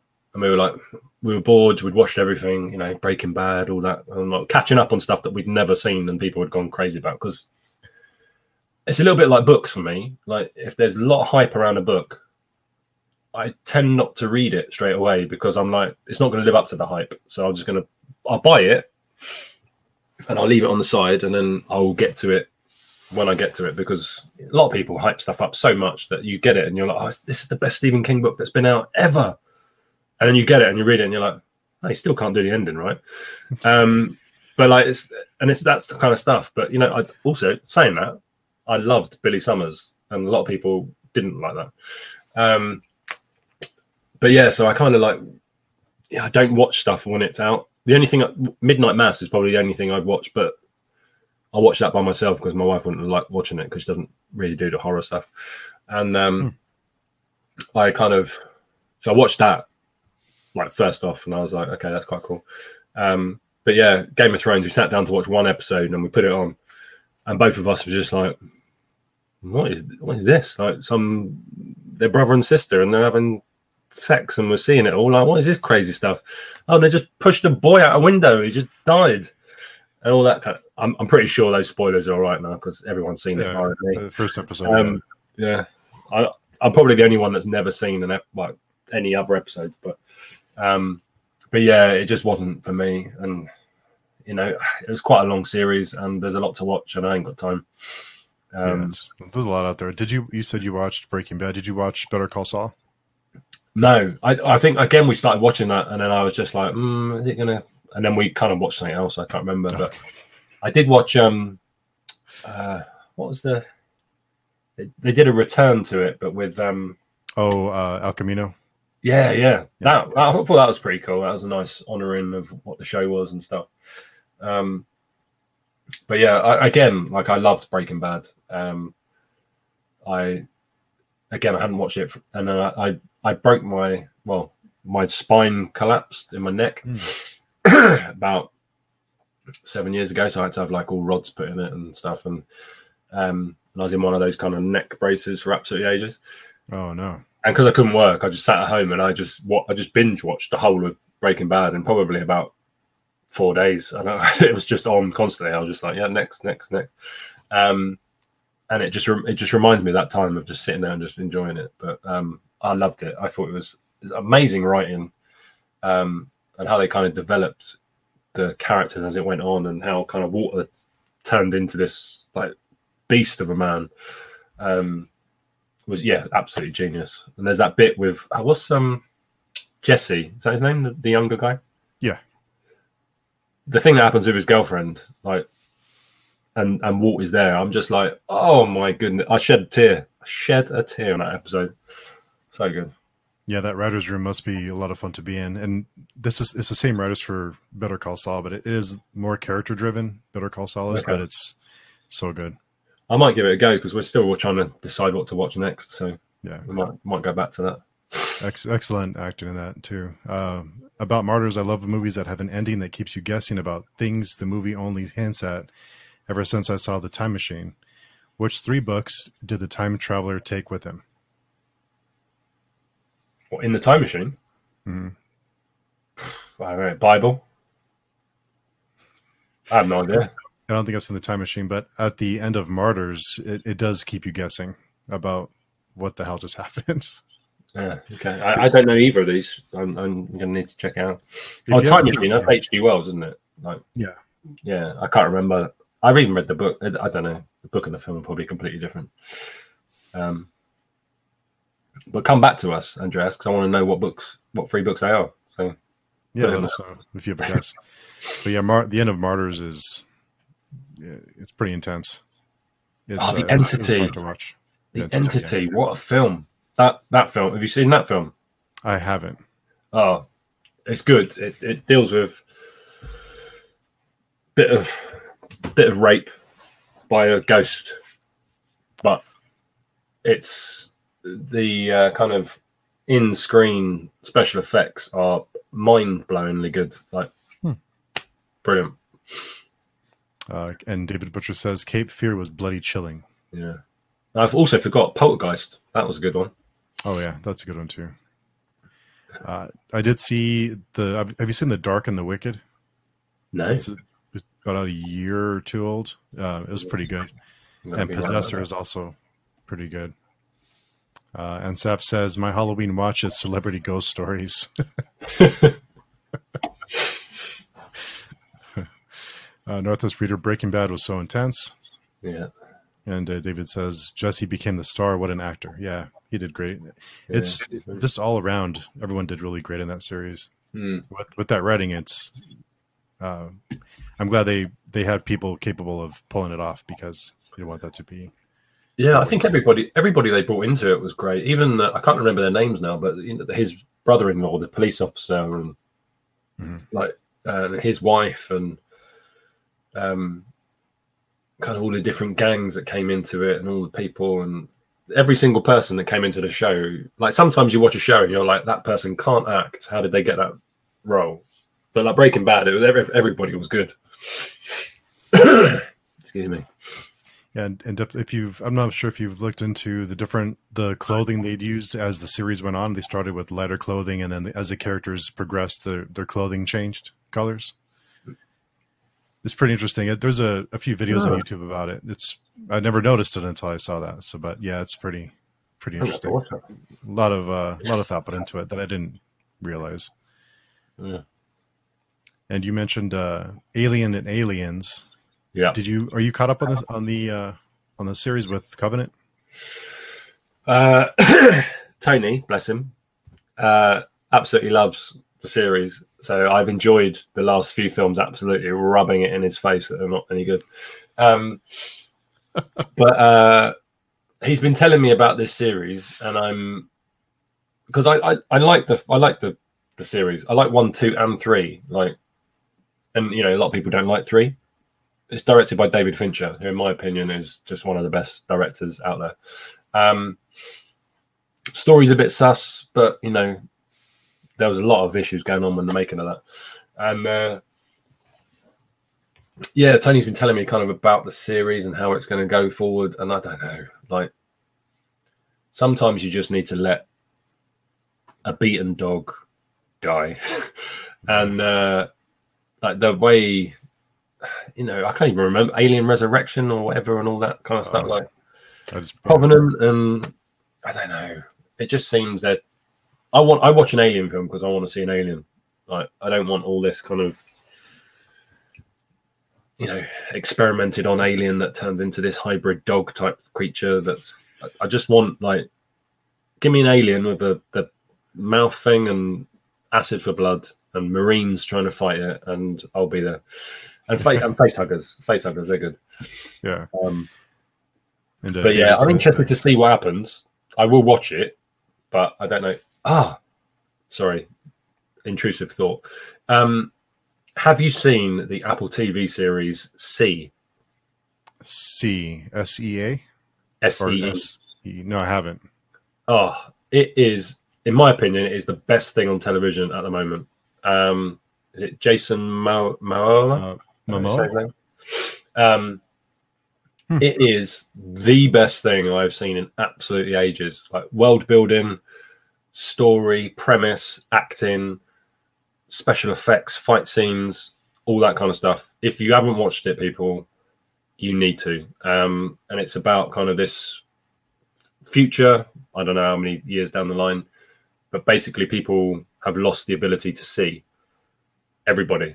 And it's kind of how they kind of come back from that. And, a child is born. It's not a spoiler, it's in the trailer and everything. But a child is born into this world of blindness that can see, or 2 children are. And then it's kind of the quest on how to protect them and all that. It's kind of it's got the epic scope of kind of Lord of the Rings, and with its kind of grandeur of scenery and all that kind of stuff. And it reminded me of kind of the films like Willow and kind of all of those kind of old classics. But it's, the core of it is the story, and the story is just mesmerizing. You need to check that one out. There's 2 series out at the moment, I think.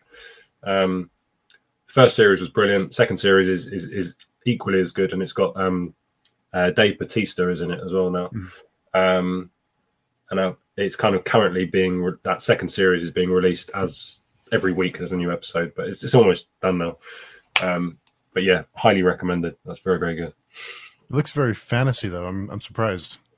Yeah, well, it's not got any dragons in it, and it's not got any kind of wizards and shields, and and the kind of fight scenes and the violence is some of it is nothing I've ever seen before. It is that crazy good.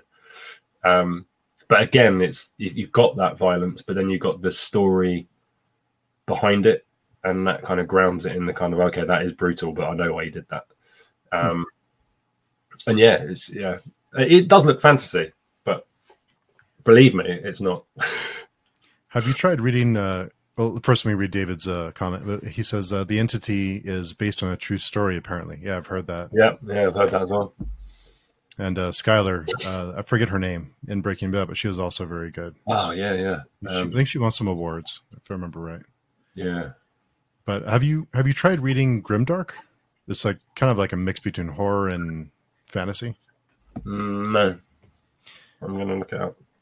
Yeah. Well, it's a kind of a subgenre, but there's some books that you may enjoy if you like the.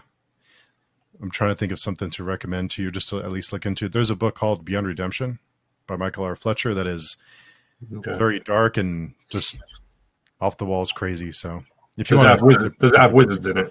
No wizards. The story is that in this world, insane people, their delusions become reality. So they almost become like gods. They can only become so powerful until if they become reach a certain level of power, then they kind of collapse on themselves, kind of like a star that collapses on itself. So there's limits. Beyond Redemption. Beyond Redemption. Yeah, that sounds quite nice. It is very dark. It is bleak and dark, and none of the characters, as the title suggests, they're all irredeemable and terrible people. But it's a great book. So if you're looking for something fantasy, as I said, I'm always open to reading, and if it's not straight fantasy, so orcs and goblins and wizards and songs and merriment, I'm sure it'll be fun. I'll give it a look. No wizards. A lot of crazy stuff goes down though. It's wild. Okay, it sounds good to me. Yeah, let me know if you check it out. I will. Yeah, really good stuff. Cool. Well, I want to thank you again for coming by. It's been a blast, and just time flies. We just start talking about stuff. Not a problem. Thank you for having me on. And if I do get to Dracula, I'll give you a nod and then see what happens from there.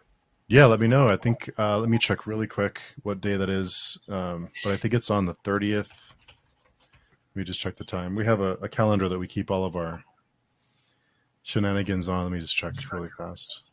It's at 12. It's 12 my. So it's at the same time we met up today. Oh, okay. Your time. I forget what your time. I think it's 7 your time. Yeah. But yeah, that's the same time that we're on October 30th. So if you happen to read it, let us know. Okay, perfect. I will do. Michael R. Fletcher.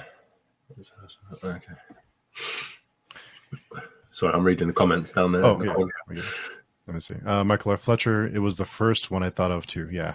It is very there's fantasy with a twist. So there's no dragons and elves and that kind of thing. It's not traditional fantasy at all. It's off the wall crazy. The magic system is just. I wish I was this creative. Just there's this whole system that's built around these people and their delusions, and there's these different classes of people, and they speak German because it's crazy. So, okay, it's just off the wall crazy. Yeah, I'm gonna have to look it up. I will keep you posted. Yeah, let me know. I think it might even be on Kindle Unlimited. Okay, I'll give that a look. So if you have that. Yeah, it is on Kindle. Is it? No, it's not on Kindle Unlimited, but it is on Amazon. So you build me up and then you knock me down. I know. Sorry. I thought it was, but it's worth it. It's a great book. Excuse me. But yeah, I'm gonna check. I'll check out C. I think that sounds really good. Yeah, and kind of, it's just epic in scope, and it has got like these weird, kind of weird vibes of like Willow and what's that? What was that film with Tim Murray who played the devil in it with the unicorn? Oh, Legend. It's got kind of like Tom Cruise. Yeah, it's got those kind of vibes to it, and like the old school Beastmaster. I don't know if you've seen that. I used to watch it all the time as a kid. I think I did way it back. Was horrific, and I don't know how my parents let me watch it, but yeah. But it's got that kind of old school like quest feel to it. That is just like, yeah, I thought it was amazing. I think it's amazing. Like I'm halfway through the second series, and it's still for me is the best thing I've seen in ages. But it's not horror. Like it's just straightforward, character-driven, adventure, questy type thing. And yeah, like the cinematography is beautiful. And I know you said we're going to wrap out, but Handmaid's Tale as well. Okay. I love the book and the series. I thought was really, really well done as well, cinematography wise. Like I think that is one of the most beautiful TV shows I've ever watched. Just in how it's all kind of filmed and framed, and like the scenes with their kind of white hats and red dresses and how that's all done, I thought was phenomenal. I've got to read the sequel because I've got it, but there was a bit too much hype with that one, so I just left it on the side. But I have got it. Are you caught up on The Handmaid's Tale, the TV show? I'm on the kind of third season. I've got a bit more to watch, but I've seen some, like probably like 5 of the third season. Again, it's one of those that because it got a bit depressing at one point. So I was kind of like watching it and I was just like, oh dear. So I put it aside for a bit, and then I haven't gone back to it yet, but I will do. But yeah, it got a bit of a kind of, I was like, oh, okay.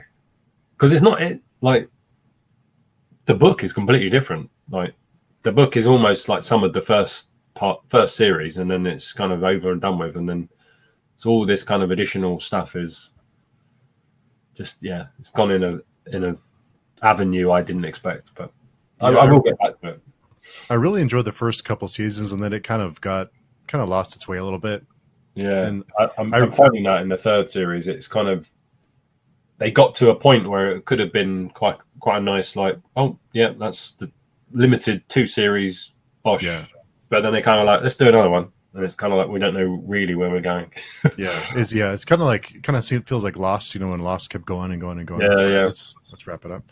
But David says, "Did you know that James Cameron didn't think the dock loader scene was going to be well received? He was going to cut it. Test showing audiences loved it." Oh yeah, it's one of the best bits. Oh yeah, with the Ripley and the dock loader, and that yellow kind of machine thing. And one of the most iconic lines is in that bit as well. Yeah, and the only thing I didn't like about that is that it's the same way they got rid of the alien in the first one. They did it again in the second one. Yeah, through the kind of airlock type thing. Yeah, kind of a little too easy. Brian's here. Probably spoiled that for anyone who hasn't seen Alien or Aliens. It's a 30-year-old movie. So hello, Brian. Hey, Brian. We've been talking about you all day long. He says, "I'm at work right now, so I'll have to catch this later. But I wanted to let Andres know that the movie adaptation of Ketchum's The Girl Next Door is pretty damned good." Okay, I might have to watch that. Spooky season. Watch it. Yeah, I'm about to look that up here too, because I was thinking the mid or the early 2000s movie that I forget the name of the movie or the name of the actress that was in it. I know who you mean, and I know what film you mean as well. I can't remember. There are 2 Girl Next Door movies. I had my mind on the other one. Yeah, I think they're probably very different. Yeah, they are probably very different. But this one's in 2007, and it is not the other movie I was thinking of. So yeah, I think that was a true story, right? Yeah, it was a true story. Oh, that's terrible.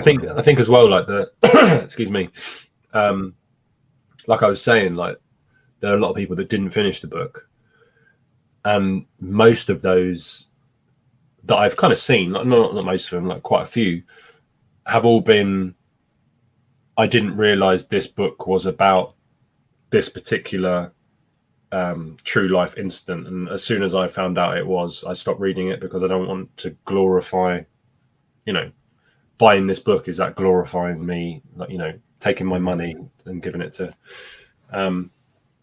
but like it, Ketchum doesn't say that in the book. It doesn't say like details of change and all that kind of stuff, but it's kind of the seed of the story is from the kind of real life stuff that happened. But yeah, I'm probably going to watch that film because I haven't seen it, and I'd like to see if the adaptation is as good as the book. Yeah, like that's heavy. It looks like another heavy. Just looking at the IMDb page, it looks like a heavy one. I have a question for you. Steve. Yeah. What would you say are a couple of the best book to film adaptations that you have seen? Oh wow, come with the hard-hitting questions, huh? Yeah. For me, I think it might be an easy answer, but I think the one of the best adaptations, and it's not.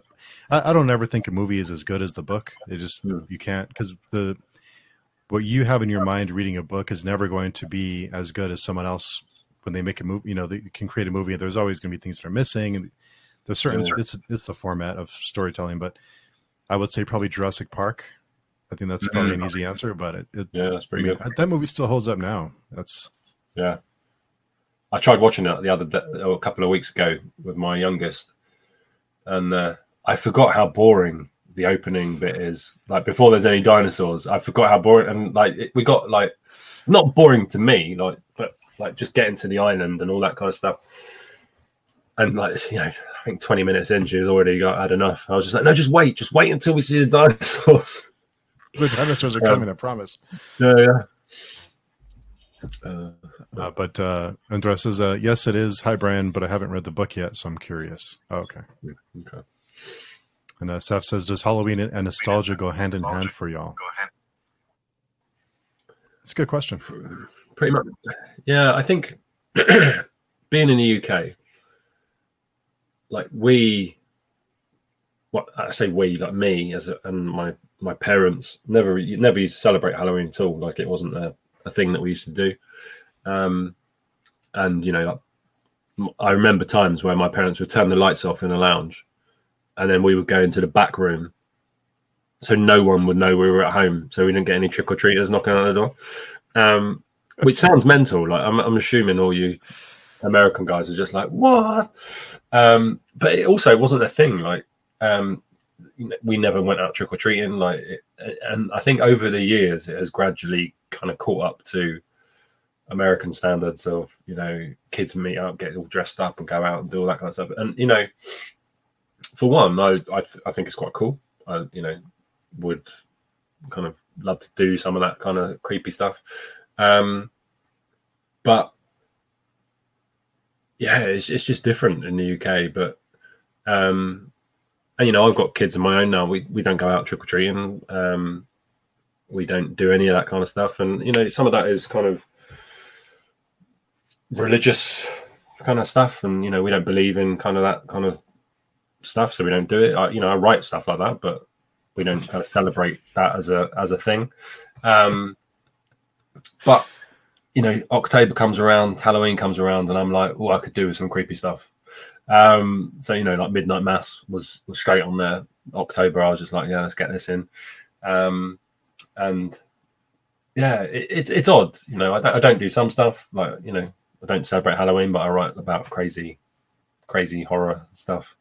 And yeah, I don't know, it's strange. Like when I look at you guys in the States and see how crazy, I saw Stephen Graham Jones, he put a picture up. I don't know if it was last Halloween or this Halloween that's coming, but he had these 20-foot skeletons on his front garden and all this other kind of. And just to see it would be amazing, but you guys live it. I'm like, oh, that's pretty cool. Yeah, it's gotten a lot quieter now with the pandemic because no one was out. Yeah. So, yeah. But I think a lot of because I didn't watch horror movies when I was a kid because my parents were like, you can't watch that stuff. And that's, so as I watched movies that everyone loved during that time, they kind of comes off as cheesy for me. So, and just says, I've only read Ketchum's Red Yet, the one with the dog. If you're a dog lover, that's a bad one. Yeah. Reading and Whatnot is here. You don't believe in that kind of stuff, but yet you write it. Why? Easy question, easy answer. I love to be scared. I don't know anybody that doesn't love to be scared. And, you know, even as babies, we scare babies. We play peekaboo and we go boo. It is ingrained in us from the very beginning that being scared is sometimes fun and sometimes scary. And I don't believe in a lot of stuff, but I still write about it. I love the feeling of being scared. I love the kind of doing the creepy stuff. And, you know, I don't believe in kind of ghosts. I don't believe in ghosts at all. I believe in kind of like demons and things like that. I don't believe in ghosts. I don't believe that when you die, your ghost kind of walks around and stuff. I've never seen one. I don't, you know, and I'm not saying that if you've seen one that you're wrong. I'm just saying I've never seen one. So to be perfectly honest, how many people lived on this planet and died and I've never seen one ghost? Like, come on, people. I used to live in London, like where they had the plague and the fire and the Great Fire of London, and that place must be covered in ghosts. Never seen one. But yeah, I just love to be scared. I love making people scared. I love the kind of feeling of it. And yeah, and you know, yeah, I don't believe in that stuff, but I still write. You know, I believe completely in the spiritual realm and kind of all that kind of hell and the devil and kind of evil spirits and possession and all that kind of stuff. I believe in all of that, but the Halloween thing that it is, I don't kind of buy into. But that's just me. But yeah, I think I'm not saying people are wrong who buy into it. It's just that it's completely different culture to what I grew up with. So yeah. I think that's probably the biggest thing is just a different culture. But and David is Ruben J. Okay, yeah, I keep looking. Yeah, so Ruben is an author. I'm going to be chatting with him here in a few weeks. So, and there it says I heard good things about John Huber's books that are leaning towards violent and brutal. Catch a Mask, we'll see. Catch a Mask. John Huber, I'll have to look that up. Sap says the Home Depot skeleton. If you haven't seen Stephen Graham Jones' skeleton, like try and find it on his Twitter feed or whatever. It is absolutely massive. I'll have to look that up. Yeah. And we do scare babies. Yeah. We scare them and they scare us quite a bit as well as a parent. They are scary. You may have seen one, you just don't know it. Possibly. We may have entertained angels and not known it. Who knows? And I'm guessing you've seen the Exorcism of Emily Rose. You've seen that one? Yep. Yeah. Yeah. I've watched kind of like all of those that kind of came out of that. Around that time, there's quite a few possession things that came out. I even watched what was it? The Exorcist TV show. I watched the first series of it, and it started really well, and kind of how it went was pretty cool.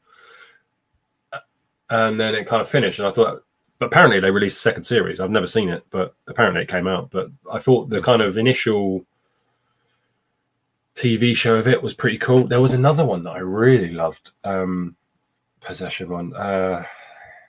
A series or a movie? It was a movie. It's going to really annoy me because I loved it. Was it recent or was it a while back?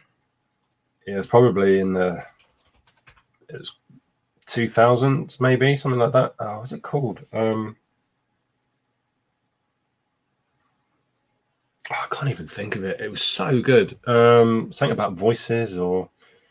Hang on, let me look it up. I'm seeing if I can search for possession movies and see if I can find it.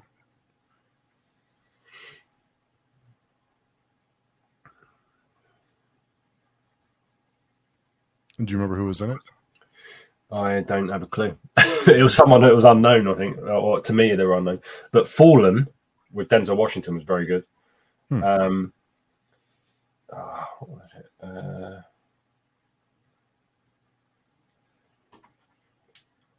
That was it. Deliver Us from Evil. Okay. Yeah, that was very good. Like I enjoyed that one.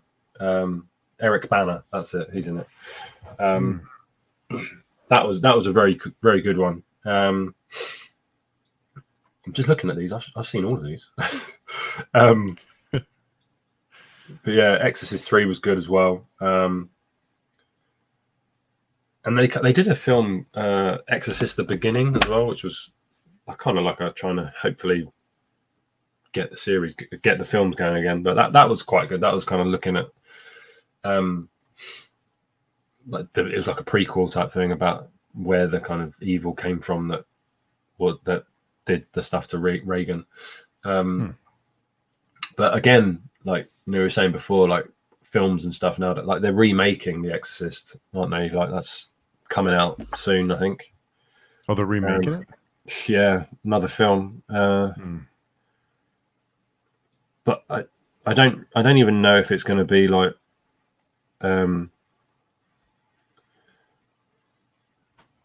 yeah, 2023 is coming out. Oh wow, I didn't know about It says a sequel to the 1973 film about a 12-year-old girl who's possessed by a mysterious demonic entity. But it pretty much looks the same kind of, well, from what I can see, it looks the same. But I'm just like, come on, there's so many good books out there that just, or indie books, or just books that you could turn into films instead of remaking stuff. Like it jars me quite a lot. I think a lot of the like production companies and stuff they're afraid to take risks now, especially with the pandemic. They're trying to do the easy money grabs because it's no one's going. Well, people are starting to go to the theater a little bit more, but I'm not sure about in the UK. But yeah, well, I actually went to the cinema a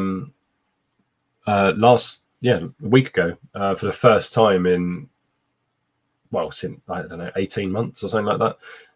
We went and watched Bond because we have a thing that we've watched all the new Bond films, like me and my wife together in the cinema.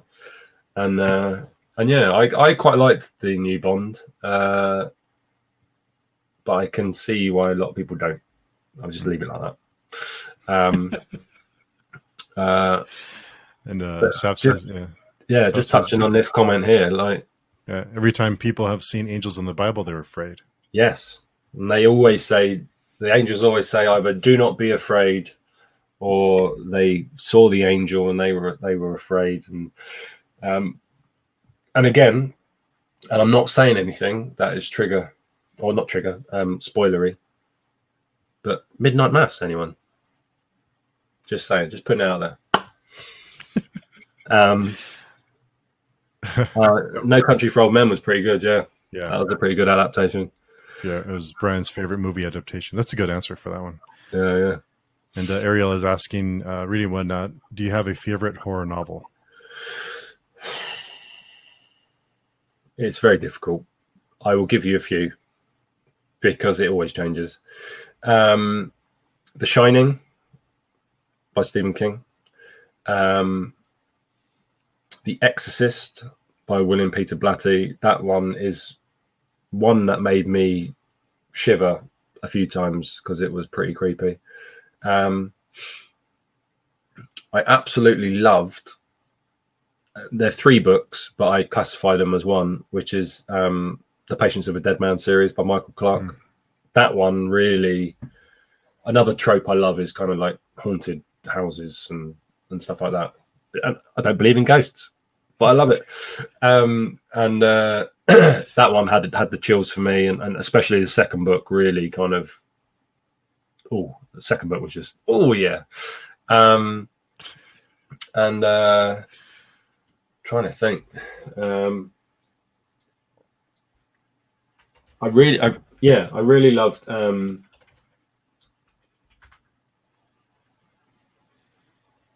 Just have a look now. I really like Doctor Sleep as well, and I don't know whether I've got this kind of obsession about that book because I read The Shining and then I went straight in and read Doctor Sleep afterwards, and they married together so well that I was just like, oh yeah, that is, because all the references were fresh in my mind from The Shining. and it was a massive explosion of King goodness. I loved it. And then after that, I then watched Doctor Sleep, the film, like just back to back King all the way through, and I was just like, this film is one of the best films I've seen. Like it was so. I really enjoyed the film, and I'm probably, I don't know, I probably had a massive King on for it at the time, and I was just like, this is like brilliant. But yeah, but also like the books that I kind of what was the other? Sorry, I can't really see my books over it. I loved Cormac McCarthy's The Road, or no, that was brilliant as well. Hang on.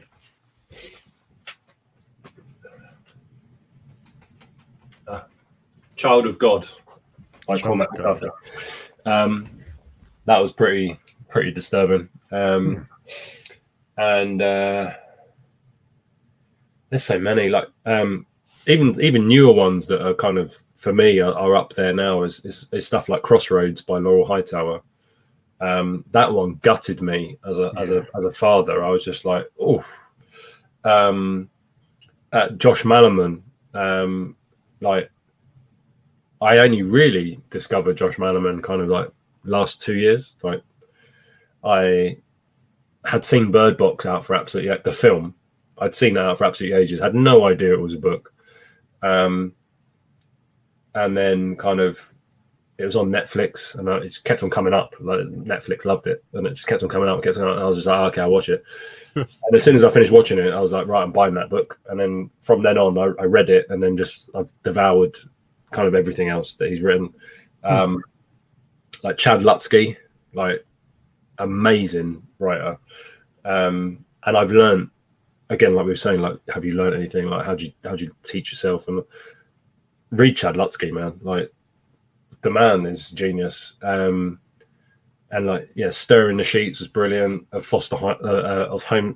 Flies, and I can't remember. I forgot it. I'm a bit like, I've had a lot of paracetamol today for my cold.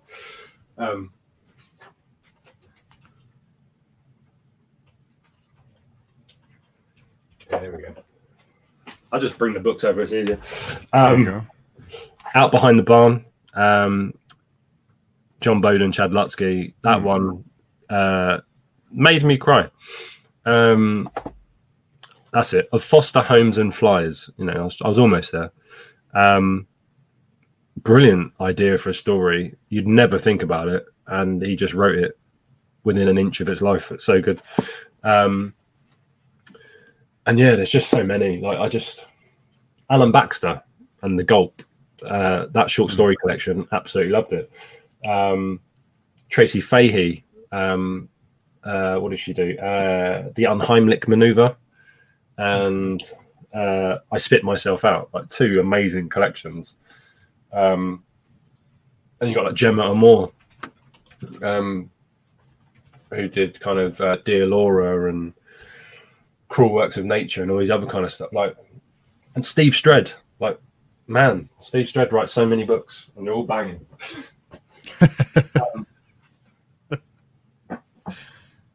I'm gonna have a bunch of books and movies and TV shows to watch now. Yeah, and then you've got like Mitch Seaborn. Like, I first discovered him on like Well Read Beard reviewed one of his books, and it was kind of like I think it's called Flying Saucers. I didn't read that one, but I reached out to him and I was like, "Oh, I said, I don't know if this is alien stuff or whatever, but I said, do you write any horror? And he was like, I've got a couple. And one of them was called Folklore, which was brilliant. And then he said, and then after I bought that one and read it, he'd just released another book called Dust and Time, which kind of links roughly into it. There's a cute, like, there's a little Easter egg stuff. But I read both of those, and they're brilliant as well. And Daniel Barnett, like, started that series like recently, and I'm just like, well, this is crazy good. And he writes so well as well, and it's just But yes, sorry, it's a long-winded answer. I love all horror books mainly, but yeah, my favourites are I'd say The Shining, The Exorcist, and Patience of a Dead Man as a complete book. That's high praise. Yeah, that's. But yeah, I'd say they were and it's so difficult. Like, put me on the spot. Like, I don't want to leave anybody out, but like Bird Box as well. That one is right up there because it's like what we were talking about before, Steve. Like the stuff that you don't see, like the horror that is there, but it's left to the reader to discover. Like Bird Box was just genius. Like you never ever know what it is that they see or don't see in the book anyway. But you never know what it is, and it's just an assault on the senses.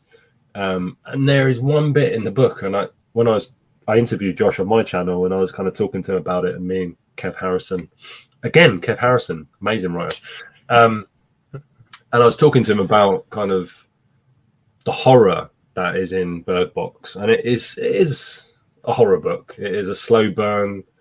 There are bits in it, but again, like the most, I even sometimes like I wake up and think about this scene because have you read Bird Box, Steve? No, I haven't.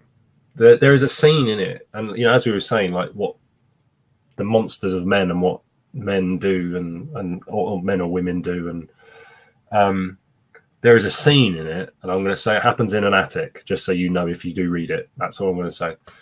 And it is some of the man, that man's twisted. But like when it happened, I was just like, oh my goodness, like that is, oh my goodness.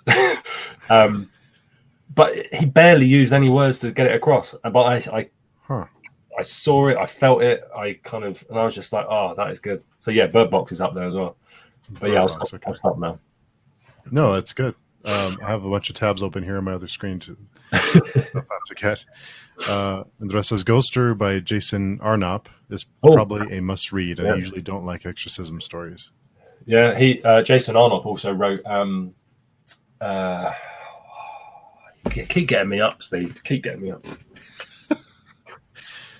The Last Days of Jack Spark. The Last Days of Jack Spark is what Arnott wrote, and that was very good as well. The mass market paperback of Bird Box is only $58 on Amazon. How much? $58.18. Wow. Yeah, I don't know. The hardcover is $40. So, yeah. That is mental. That's really expensive. $10. Well, it's not bad. Wow. Huh. Madness. Reading and whatnot said if they remade The Shining and made it true to the book, I'd go see it. Yeah. Yeah. I think there was a lot of issues around that kind of adaptation to screen. With Kubrick not liking King and King not liking Kubrick, and they did a like a TV show, didn't they? TV series of it. I remember having it on DVD, which was a bit. TV? Yeah, it was. It wasn't very good. I can't remember if it's. I forgot her name. She was in. Let's see, Rebecca De Mornay. That's it. Yeah. Which had some bits that were missed out of the film, out of the book. Sorry, bits in it about the beehive and all that kind of stuff that he goes up and sorts on the roof, and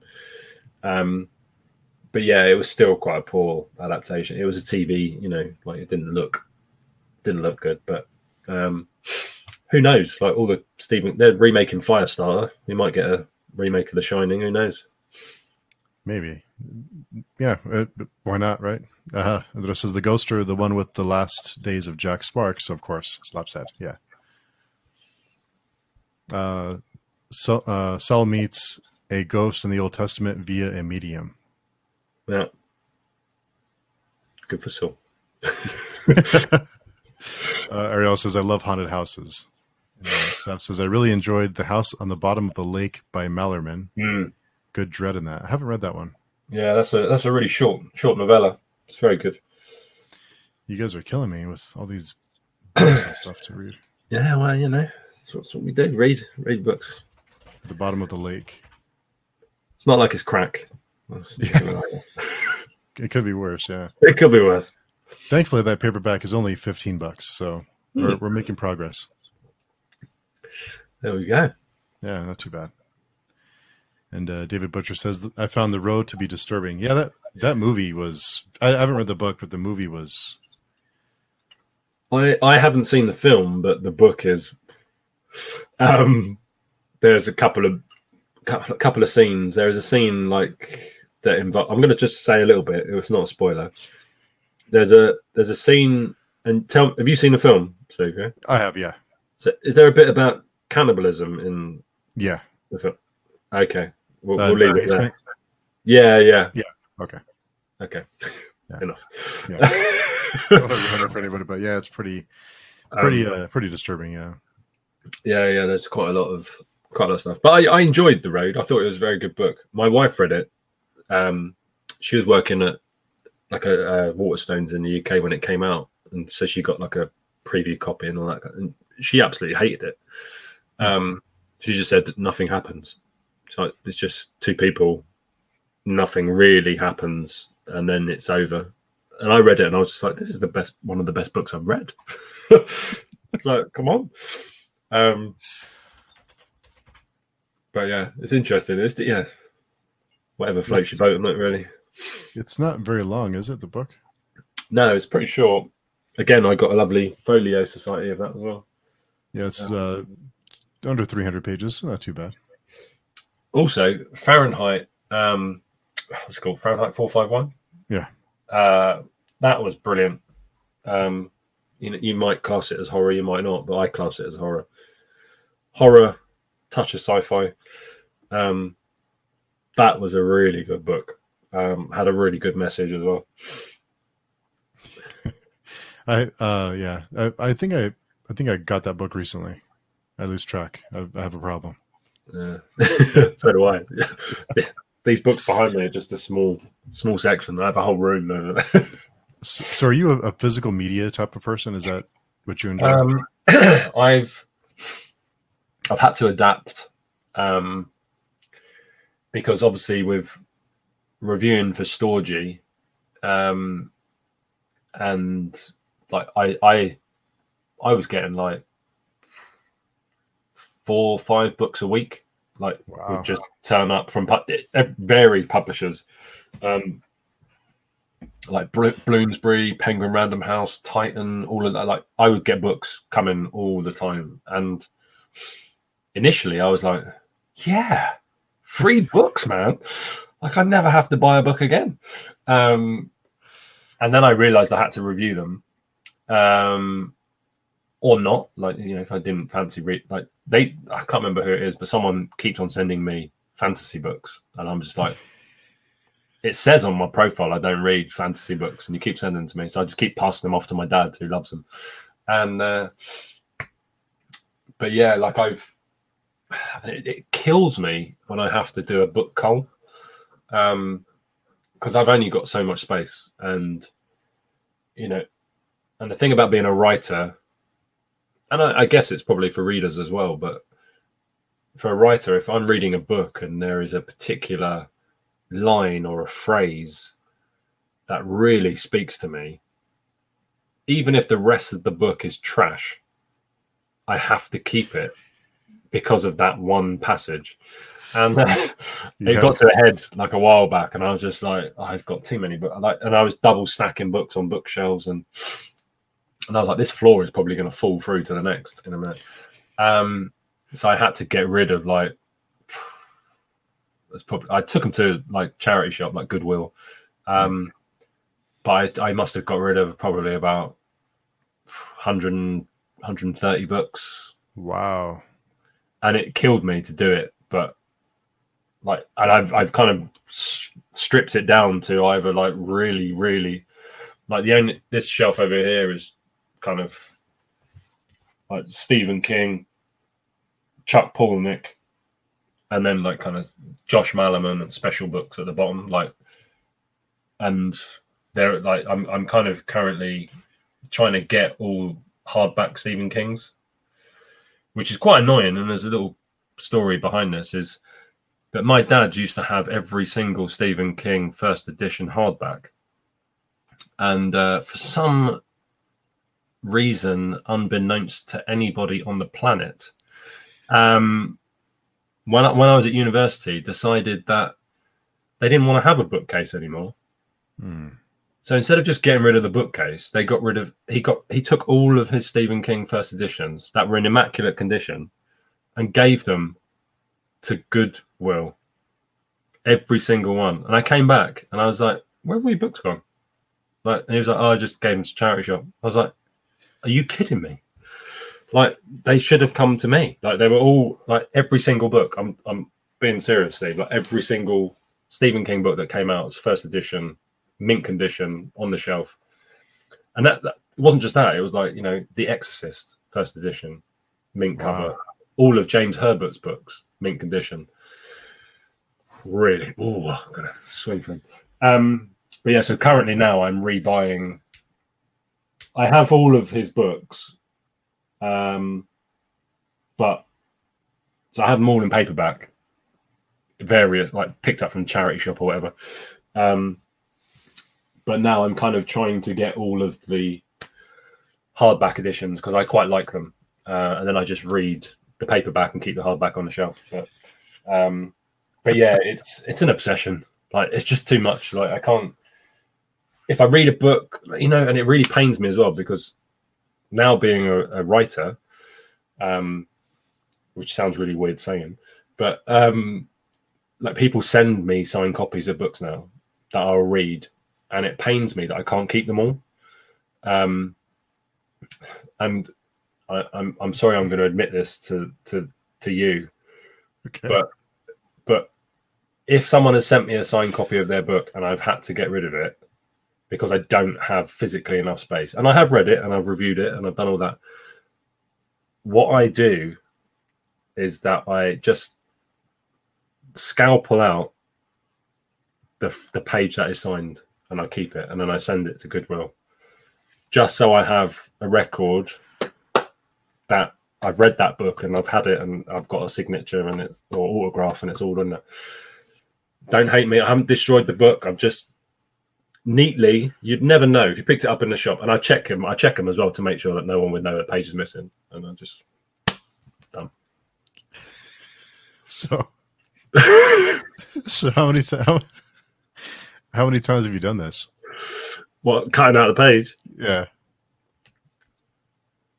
probably around about 40 times. Wow. But it's really difficult. Like, I've got so many. We rent a property, so I don't own this house, so I can't make like a library. And it's not only me. Like, I'm a lover of books, but my wife is also a lover of books, and we've just got too many. And this room is where my stuff is, and I try to keep it as kind of. I'm sounding like a nutter now, aren't I? So I got all these like fanning through like these front pages of books.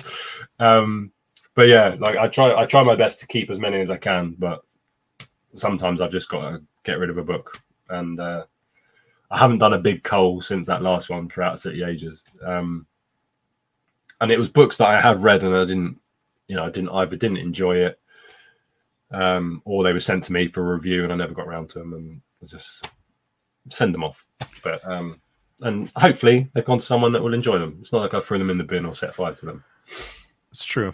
And you don't tell the authors you do this, right? The authors who you've done this with. Yeah, I can't do that. Of course not. So how many signed copies do you have on your shelves that you haven't given away? I haven't chopped off. Also, those signed copies might just be like, you know. Anyway, I won't get into it. I've got a fair few. Some of them come to me. Obviously, I get sent them quite a lot from indie authors and stuff like that. I've got a few book plates from people. Again, through the work of Storgy, I've got to know some pretty cool writers. So like Donald Ray Pollock, we send each other emails from time to time and have a chat. And like he sent me like quite a few. I said, any way to get some signed copies, because I can't find any of your books anywhere that are signed. And he said, if you send me some like stickers or whatever, I'll sign them all and send them back to you. So I kind of got like a backlog of stickers now. So every time he releases one, I've got a sticker ready just to be like, yeah, signed copy. But I pretty much most of my Chuck Palahniuk collection is all signed. Oh wow! And this is one of my favourites. I'll show you. It was a limited edition of Fight Club. Oh, that's nice. And it's all gold inlaid and gold pages. And I interviewed him for Storgy, and then he kind of like sent a autographed copy through. Wow, that's really cool. So that's pretty cool. But yeah, most of my collection of his is signed. I haven't gone in person. I've just bought signed copies, and most of them are hardback. But this is like the Piece of Resistance. It's very, very cool. I like the fact it looks like a Bible as well, or some type of religious book. Quite cool. That is really nice. And I have one signed Stephen King book, which I found on eBay for like £20. That might not even be his, but who knows? A shot. Yeah. Got to be in it to win it, haven't you? Can't win if you don't take a shot at it. Yeah, exactly. Andres says, I started buying Stephen King's books in hardcover, the ones I missed. Then I got a bit distracted when someone pointed me to Joyce Carol Oates. She's even more prolific. I've not read anything by Joyce Carol Oates. I'm looking. Carol Oates. I've also never read any. Is it Tabitha, his wife, Tabitha King? Yeah, I haven't read any of hers. I've read some Joe Hill. That was quite cool. Yeah, I like Nosferatu. I thought it was good. Let's see. She's written Night, Sleep, Death, The Stars, Night, Leon, Tales of Mystery and Suspense. There's a lot of books here. What did you recommend starting with? If you don't mind, recommend one of the books to us.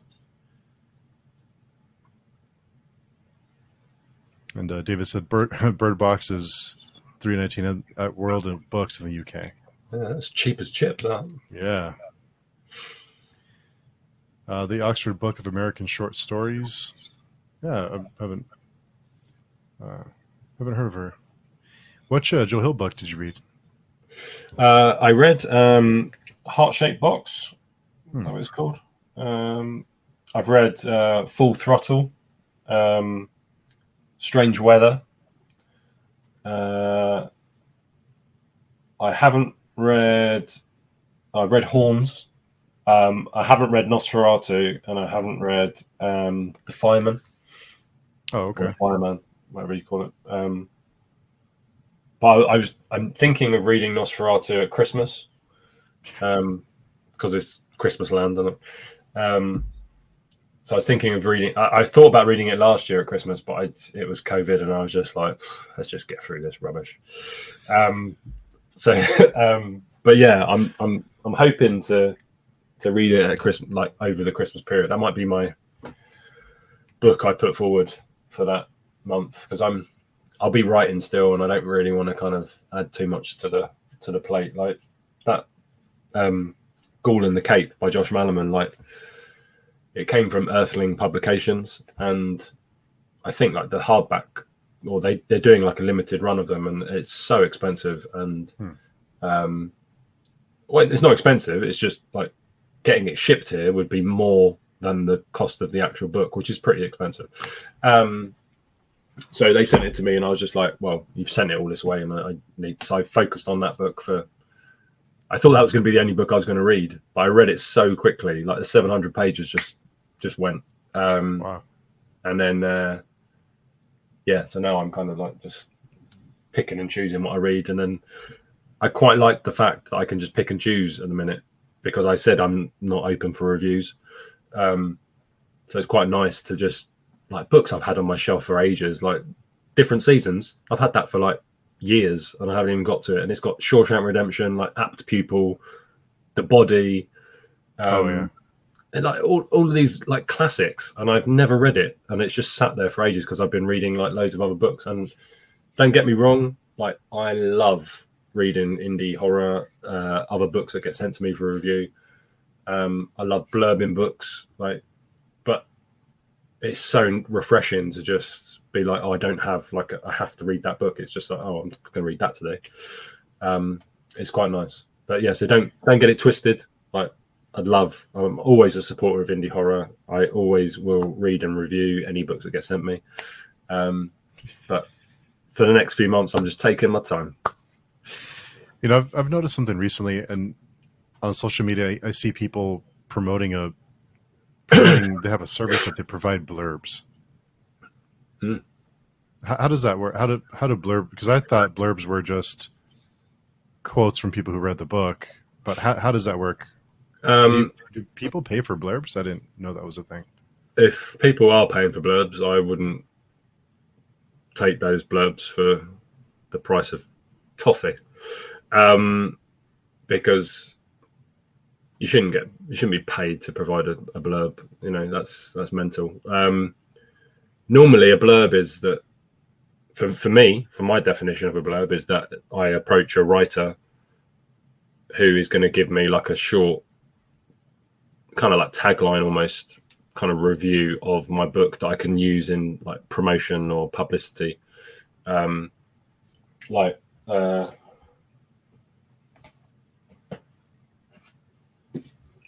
on Juniper, like the top, that's what I would call a blurb. Like Ross Jeffries, Bertha Lovechild of Stephen King and Cormac McCarthy.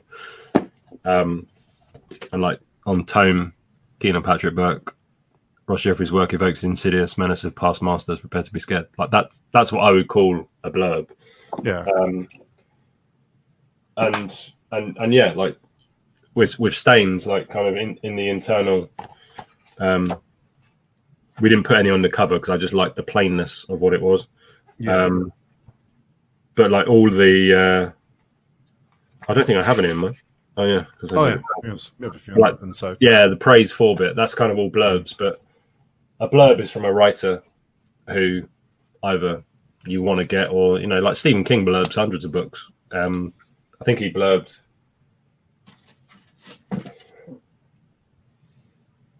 Did he blurb Last House on Needless Street? Yeah. So like on the back of that, like Stephen King, true nerve shredder. But yeah, so blurbs of that, and if anyone's, well, I'd love to know who's charging people for a blurb and who they are, because if you're Joe Blogs and no one knows who you are, like why am I paying you however much money to tell people what my book is like when I could be getting a writer to tell people and they'd be like, oh, Chad Lutsky said this, or oh, Stephen King said that, or you know, Michael Clark said this about this book. Oh, I like Michael Clark. Let me check that out. So yeah. So also, how do people get Stephen King to blurb their book? How does that happen? I'm not too sure. I'm assuming it's publicists that work for the press that contact them. But I also think quite a lot of writers, I don't know, and I'm not, you know, but I think quite a lot of writers get kind of, you know, you're signed up to, I don't know, Penguin Random House, so we're going to send you particular titles that we think would suit you, and you're gonna blurb that book for us, like almost like a contract type thing. Like we'll send you books that we're going to do, and you blurb it, and then we'll use it if we need to. So I think it's kind of like that. And yeah, I'd love Stephen King to blurb my book. Maybe one day, who knows? We'll see. That'd be great.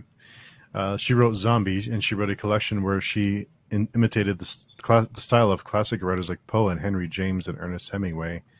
Those are good starting points. Wild Nights, Story About the Last Days of is the title. Okay. I will check that out. Okay, yeah, I see zombie here. Good stuff. I'm gonna have a massive Amazon order after this. all those films and books and DVDs Yeah. and everything. Thankfully, I have I have Apple TV already, so with my phone, I think we got Apple TV with our phones. Yeah. So let me see if I can find that. Well, nice. Okay, check that out.